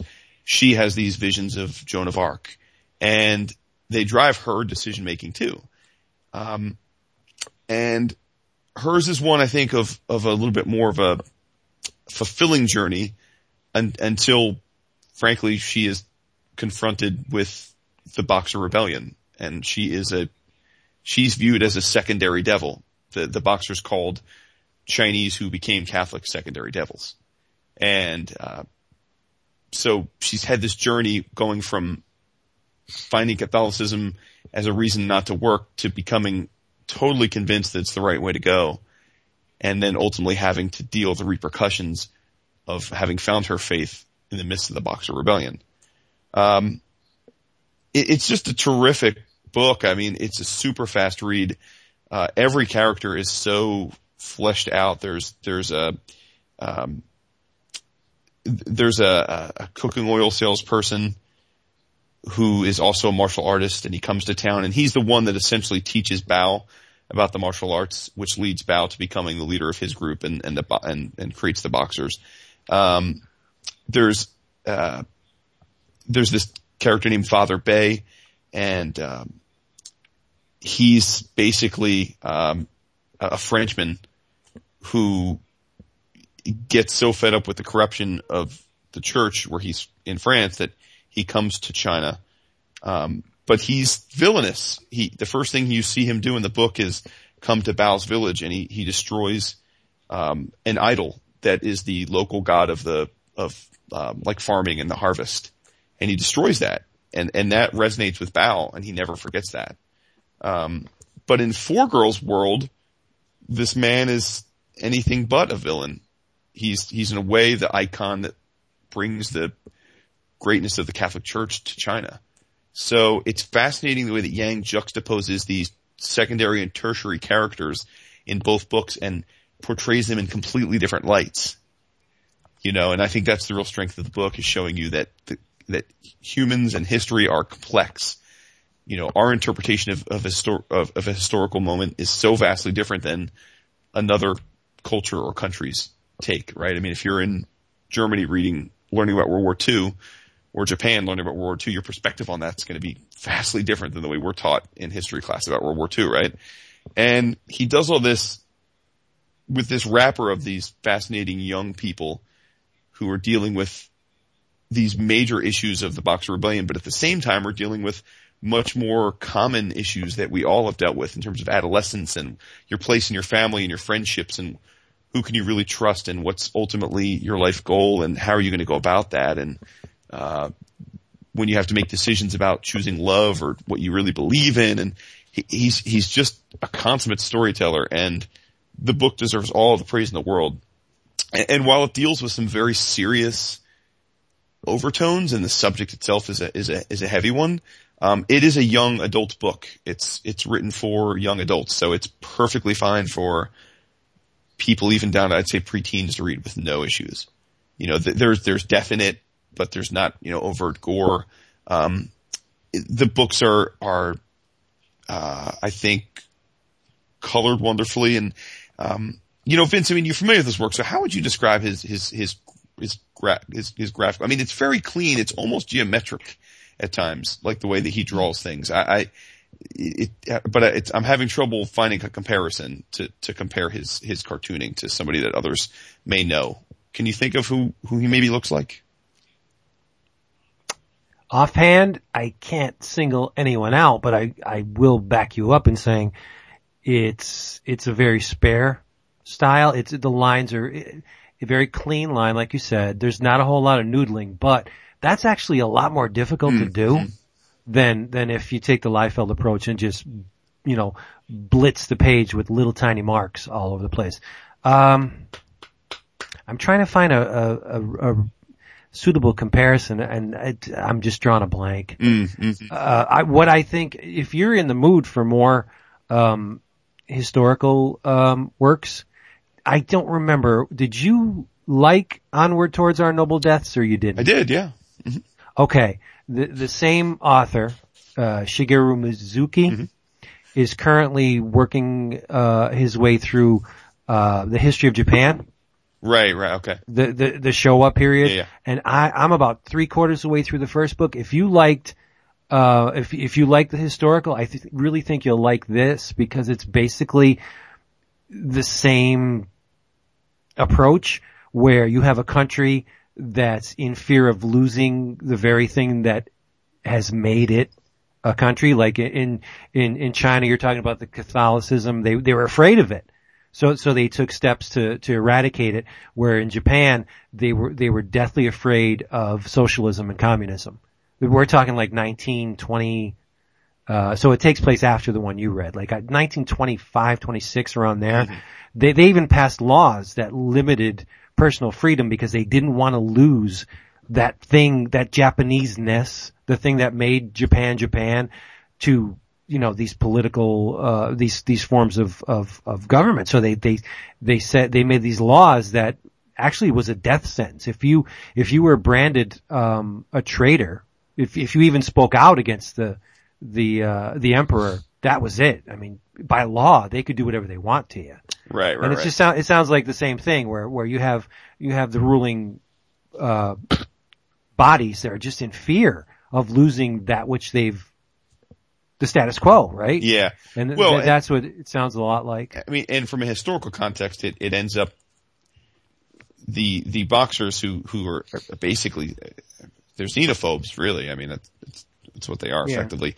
They end up destroying thousands of years of classic works in historical literature by burning down the Royal Library, which is where all the Westerners are being holed up at the time when the Boxers invade.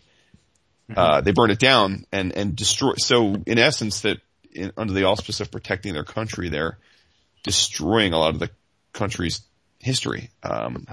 You know, and then ultimately are unsuccessful anyway. So it was kind of a lose-lose. But it's fascinating stuff. I mean, Yang is a beast. I'm gonna definitely read American Born Chinese now.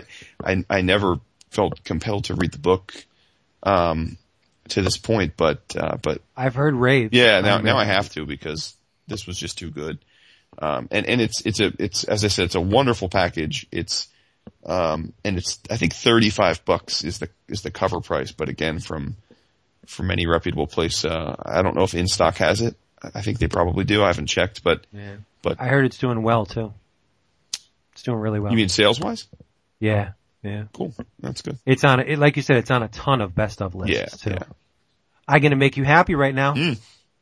In this previews, the newest one, a book which you absolutely raved over.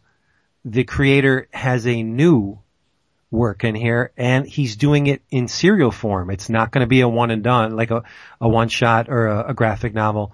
Jason Shiga You loved his book. Yeah, absolutely, sure. He's doing a 21 issue series, self-publishing it through Shiga Books. It's called Shiga's. It's hard to say Jason and next to Shiga, but Jason Shiga's Demon. 21 issue series. Creator of Meanwhile. Blah blah blah. 21 issue series about one man's quest to conquer the world using mathematics and the power of demon possession. I don't know how the two relate, but we'll see. Perfectly. Yeah, I'm guessing you're going to be all over this. Of course, dude. That's what I'm saying. Eat that up like a bowl of grits. 21 issues though. And they're 36 pages. So that's going to be a monster of a book when he's finally finished. Mm-hmm. Yeah.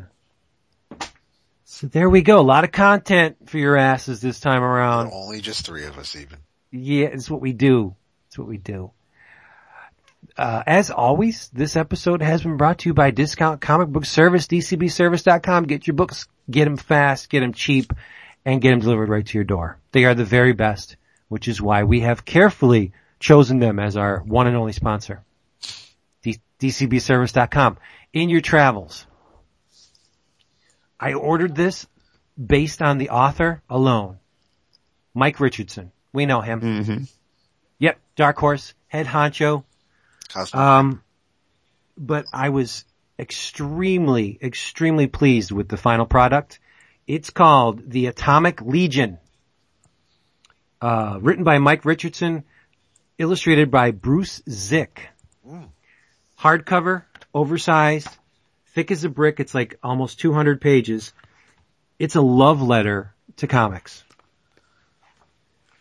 In a nutshell, Albert Einstein, but he's not known as Albert Einstein in the book. He's known as the master of time and space. Mm-hmm. And he's got his costume has an E with a lightning bolt on the chest. It's cute.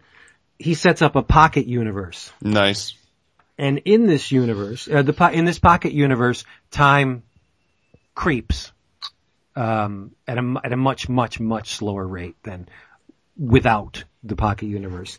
Sets up this universe, and he has gathered archetypes and examples of our favorite comic book characters, but they're not named the same. The Superman analog is known as Tomorrow Man. There's an analog there for the Shadow called the Shade. The Wonder Woman analog is called the Amazon. There's a human brain in a robot shell. There's an analog to Rondo Hatton's The Creeper. There's a hyper-intelligent simian who wears glasses, and so on. There's a Will-o'-the-Wisp type character. There's a young girl called Zap Girl with electric powers, and it's basically a love letter to comics. All these characters gather together. There's a young man who is an orphan, and he's en route to an uncle that he's never met before to live with him. While the plane is spanning the distance, Albert, the master of time and space, his experiment breaches the dimensions and causes havoc, and the kid is brought into this pocket universe. And so the adventures ensue. It's an awesome book. It's lighthearted. It's everything I love about comics. It's dripping with Kirby. Just every panel is just a kiss on Kirby's cheek. David, I don't know, you're gonna have to see it before you try it because it's all colored pencils. Okay. Yeah, colored pencil art. But the lines are so strong and so thick and just so, they're powerful that it doesn't matter. It for all intents and purposes, it might as well have been inked. There are, you got a tonality to a lot of the work that he achieved with the pencil that adds a lot of, variation to the color. It's just, I think it's beautiful. There's some covers in here that are takes on famous covers like the Bernie Wrightson Swamp Thing cover where, Swamp Thing's on it's like a plank-like structure jutting out from the side of the castle. You've all seen it. There's a Frankenstein monster in here. He's one of the beings within the Pocket universe. They do a takeoff on the Incredible Hulk cover #1.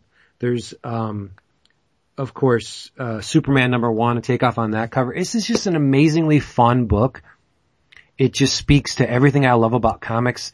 There's big ideas, but they're not like overworked. It's just, there's a giant squid that's trying to eat us. We better take our super powerful spaceship and get out of here. Mm-hmm. And then it just breakneck pace, just incident after incident. It's a lot of fun. It's $29.99, full color, oversized hardcover from Dark Horse. If you're in the mood for old timey Silver Age comic book fun, I would suggest you try the Atomic Legion, because I ate it up. Nice. It's great. Yep. Nice.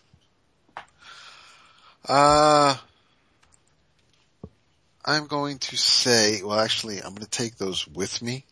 After talking with Vince yesterday about he sends me a DM. He goes, there's like, Dark Horse is offering a bunch of Finder stuff and previews. And I'm like, well, we have the library, I have the 2 library editions, and I have the Voice OGN. So I'm not sure what the difference is between these new collections or library. So I dug these out. I'm going to take these with me on vacation. So I'm going to try to read some Finder. So I can't say, I mean, obviously it's good. So in your travels, you should read it, but I can't speak from experience as far as the bulk of the stuff. So I'm going to say in your travels, if you're a fan of Warren Ellis, if you're a fan of Warren Ellis's, Planetary or even Global Frequency, if you like his done-in-one stuff that seems to be heading towards something bigger, then you might want to see Warren Ellis team up with Declan Shalvey and Jordi Valère and read some Moon Knight. Hell yeah. The 3rd issue, I read before we recorded tonight. It's another done-in-one. It is closer to the 1st issue than it is to the 2nd issue. It's still gorgeous, and it's more of, Mark Spector going back to his, Contra roots than we've seen lately. The conversations he's having, in this issue in particular, leads somewhere, and the issue itself may read kind of quick, but when you sit back and when you finish it and you see what went on in it, Ellis is sneaky and subtle, and you may read it and take it at face value and see it as a complete story, but there's something else going on there, and which is why I'm giving it that Planetary comparison, because every issue of Planetary I absolutely loved, and then you sit back and you see that it was part of something larger, and it was a thing of beauty, and this is, I have a feeling this is more the same in that regard. This is going to be just like it, we've been doing this show for however many years, and I don't think I would have ever imagined me saying in your travels read a Moon Knight comic. For real. But thank you, Warren Ellis. So, I'm going to. And I don't have it yet, but I'd also recommend the, Andre the Giant by Box Brown. Yeah. I cannot wait for that goddamn book to arrive in my inbox. I'm thinking about ordering it so I can read it while I'm down there. Nice. What did you say today on the Facebook? Paper band be damned. That's right. Yes, I did. She wasn't paying attention to you. It's private messages, bro. She'll read that. Oh, okay. I'm gonna tell her. Yeah, of course you are. In your travels, you need to, if you're not already, you have until July to get caught up, before the book starts up again, much to Dap's chagrin, I think, after he read the 6th issue and realized he had to wait until July for the 7th. But, Image Comics, a little book called Black Science, written by Mr. Rick Remender. drawn by my boy, Mr. Matteo Scalera, with colors by Mr. Dean White. We got 6 issues so far, and it's essentially a cross between Swiss Family Robinson and Exiles. I mean, it's, guy creates a dimension hopping machine to try and save the Earth, and something goes amiss. We later find out the who and why of that, it's they're hopping dimensions, and much like Sliders, the old TV show, for those of you that are old enough to remember that,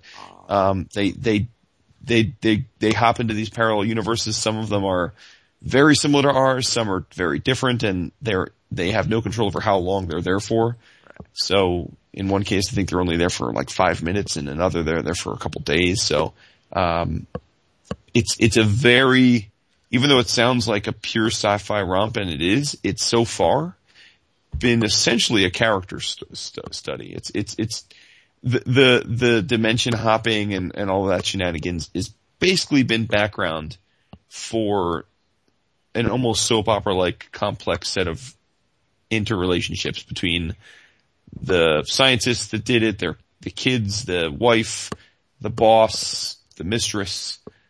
They're all intertwined in lots of complex ways, and it's, I mean, I don't know what you thought, David, but it really to me has been much more about the characters and their motivations and their backstories and what they have for and against each other than it's really been about the worlds that we're visiting yet. I mean, they haven't spent a ton of time focusing particularly on any of the worlds or what makes them distinctive. It's really been much more about that stuff driving these people to have to handle their trust in one another and ability to handle stress. In a strange way, it's a lot like the way people talked about Kirkman and Walking Dead in the beginning, which is to say The Walking Dead isn't a zombie book, or that's not really what it's about. It's about how humans would handle an unbelievably stressful situation like a zombie apocalypse. And that's kind of what this is reminding me of. How are these people handling this really stressful situation, versus the adventures they're having in these worlds?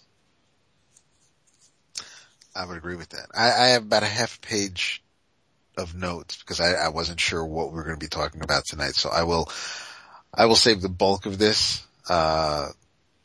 for next week because of something else I also read by Mr. Rick Remender. But, the one thing that I took away from Black Science as these 6 issues were, unfolding, the role reversals, and especially 2 of the main characters, and how that played out. And this is a book where you expect nothing. Anything that can happen will absolutely happen. I've said it because of what's happening on some of the TV shows I watch, but we are, or at least I'm noticing it a lot more now, but we are in an age where it doesn't matter who the lead character is, who the actor is on a TV show, who's playing the character, who's the star of a comic book. Forget about, okay, there's 15 minutes left in the show, the good guy's gonna get out of the predicament. We're beyond that, whether it's Game of Thrones or Justified or Arrow or Fargo, anything that I'm watching, anything I'm reading, there are no rules. Whatever I grew up experiencing or expecting in my entertainment is on its ear in this day and age. And the way some of the characters, the situation the characters found themselves in Black Science, and where the pillar would show up depending on where. There was one world in particular where I completely lost my shit because of how things were playing out, and I just, Black Science is definitely one of my favorite books. Black Science is a book where I am so giddy to be a comic book fan because it's something like this that makes me excited for the medium, for the stories that can be told, for what the creators are doing, and it's so different than anything else that I'm reading, whether that's Southern Bastards or Saga or Amazing Spider-Man or Hulk. I am so happy that it exists, is long story short. And goddamn is that art nice. It is. It really Especially is. the ones hanging on your wall. Yeah. I didn't say it. Yeah, but you didn't think it. It's not hanging on my wall. It's in one of my Atoyas, but your point is well made. Nice. I read the first issue, loved it. I backed off and I said, I am not going to buy this in single issue. I'm going to wait till it's all collected in a real honest to God book because that's how I want to read it. How you roll, son. I had the pen go down to my taint when I turned that page and it said, we'll be back in July. I was like, you fuckers. Well, I hate to leave them on the note of David's taint. No, you don't. But 24/7. Oh boy. Hey everybody. Thank you for being here with us this whole time. And, as always, you can find us in the very same spot you found this one next week. We'll be here. I'll be waiting for you. And we love you so much. Well, you'll find Get those audition tapes in. Seriously. We gotta fill that void. So it's a low bar to hop over people. No. You're gonna find yourself a flaming bag of poop on your doorstep. Oh, reels, yo. Bye. Say goodnight, David. Good night, Dave. Aww. Love you, Chris. Not like this. Not like this. Should have come back just for that. Yeah, I can always. Oh, that's true. Bye. Yeah. You may find yourself living in a shotgun shack, and you may find yourself in another part of the world, and you may find yourself behind the wheel of a large automobile, and you may find yourself in a beautiful house with a beautiful wife, and you may ask yourself, well, how did I get here? Letting the days go by, let the water hold me down. Letting the days go by, water flowing underground into the blue again. After the money's gone, once in a lifetime, water flowing underground. And you may ask yourself, how do I work this? And you may ask yourself, where is that large automobile? And you may tell yourself, this is not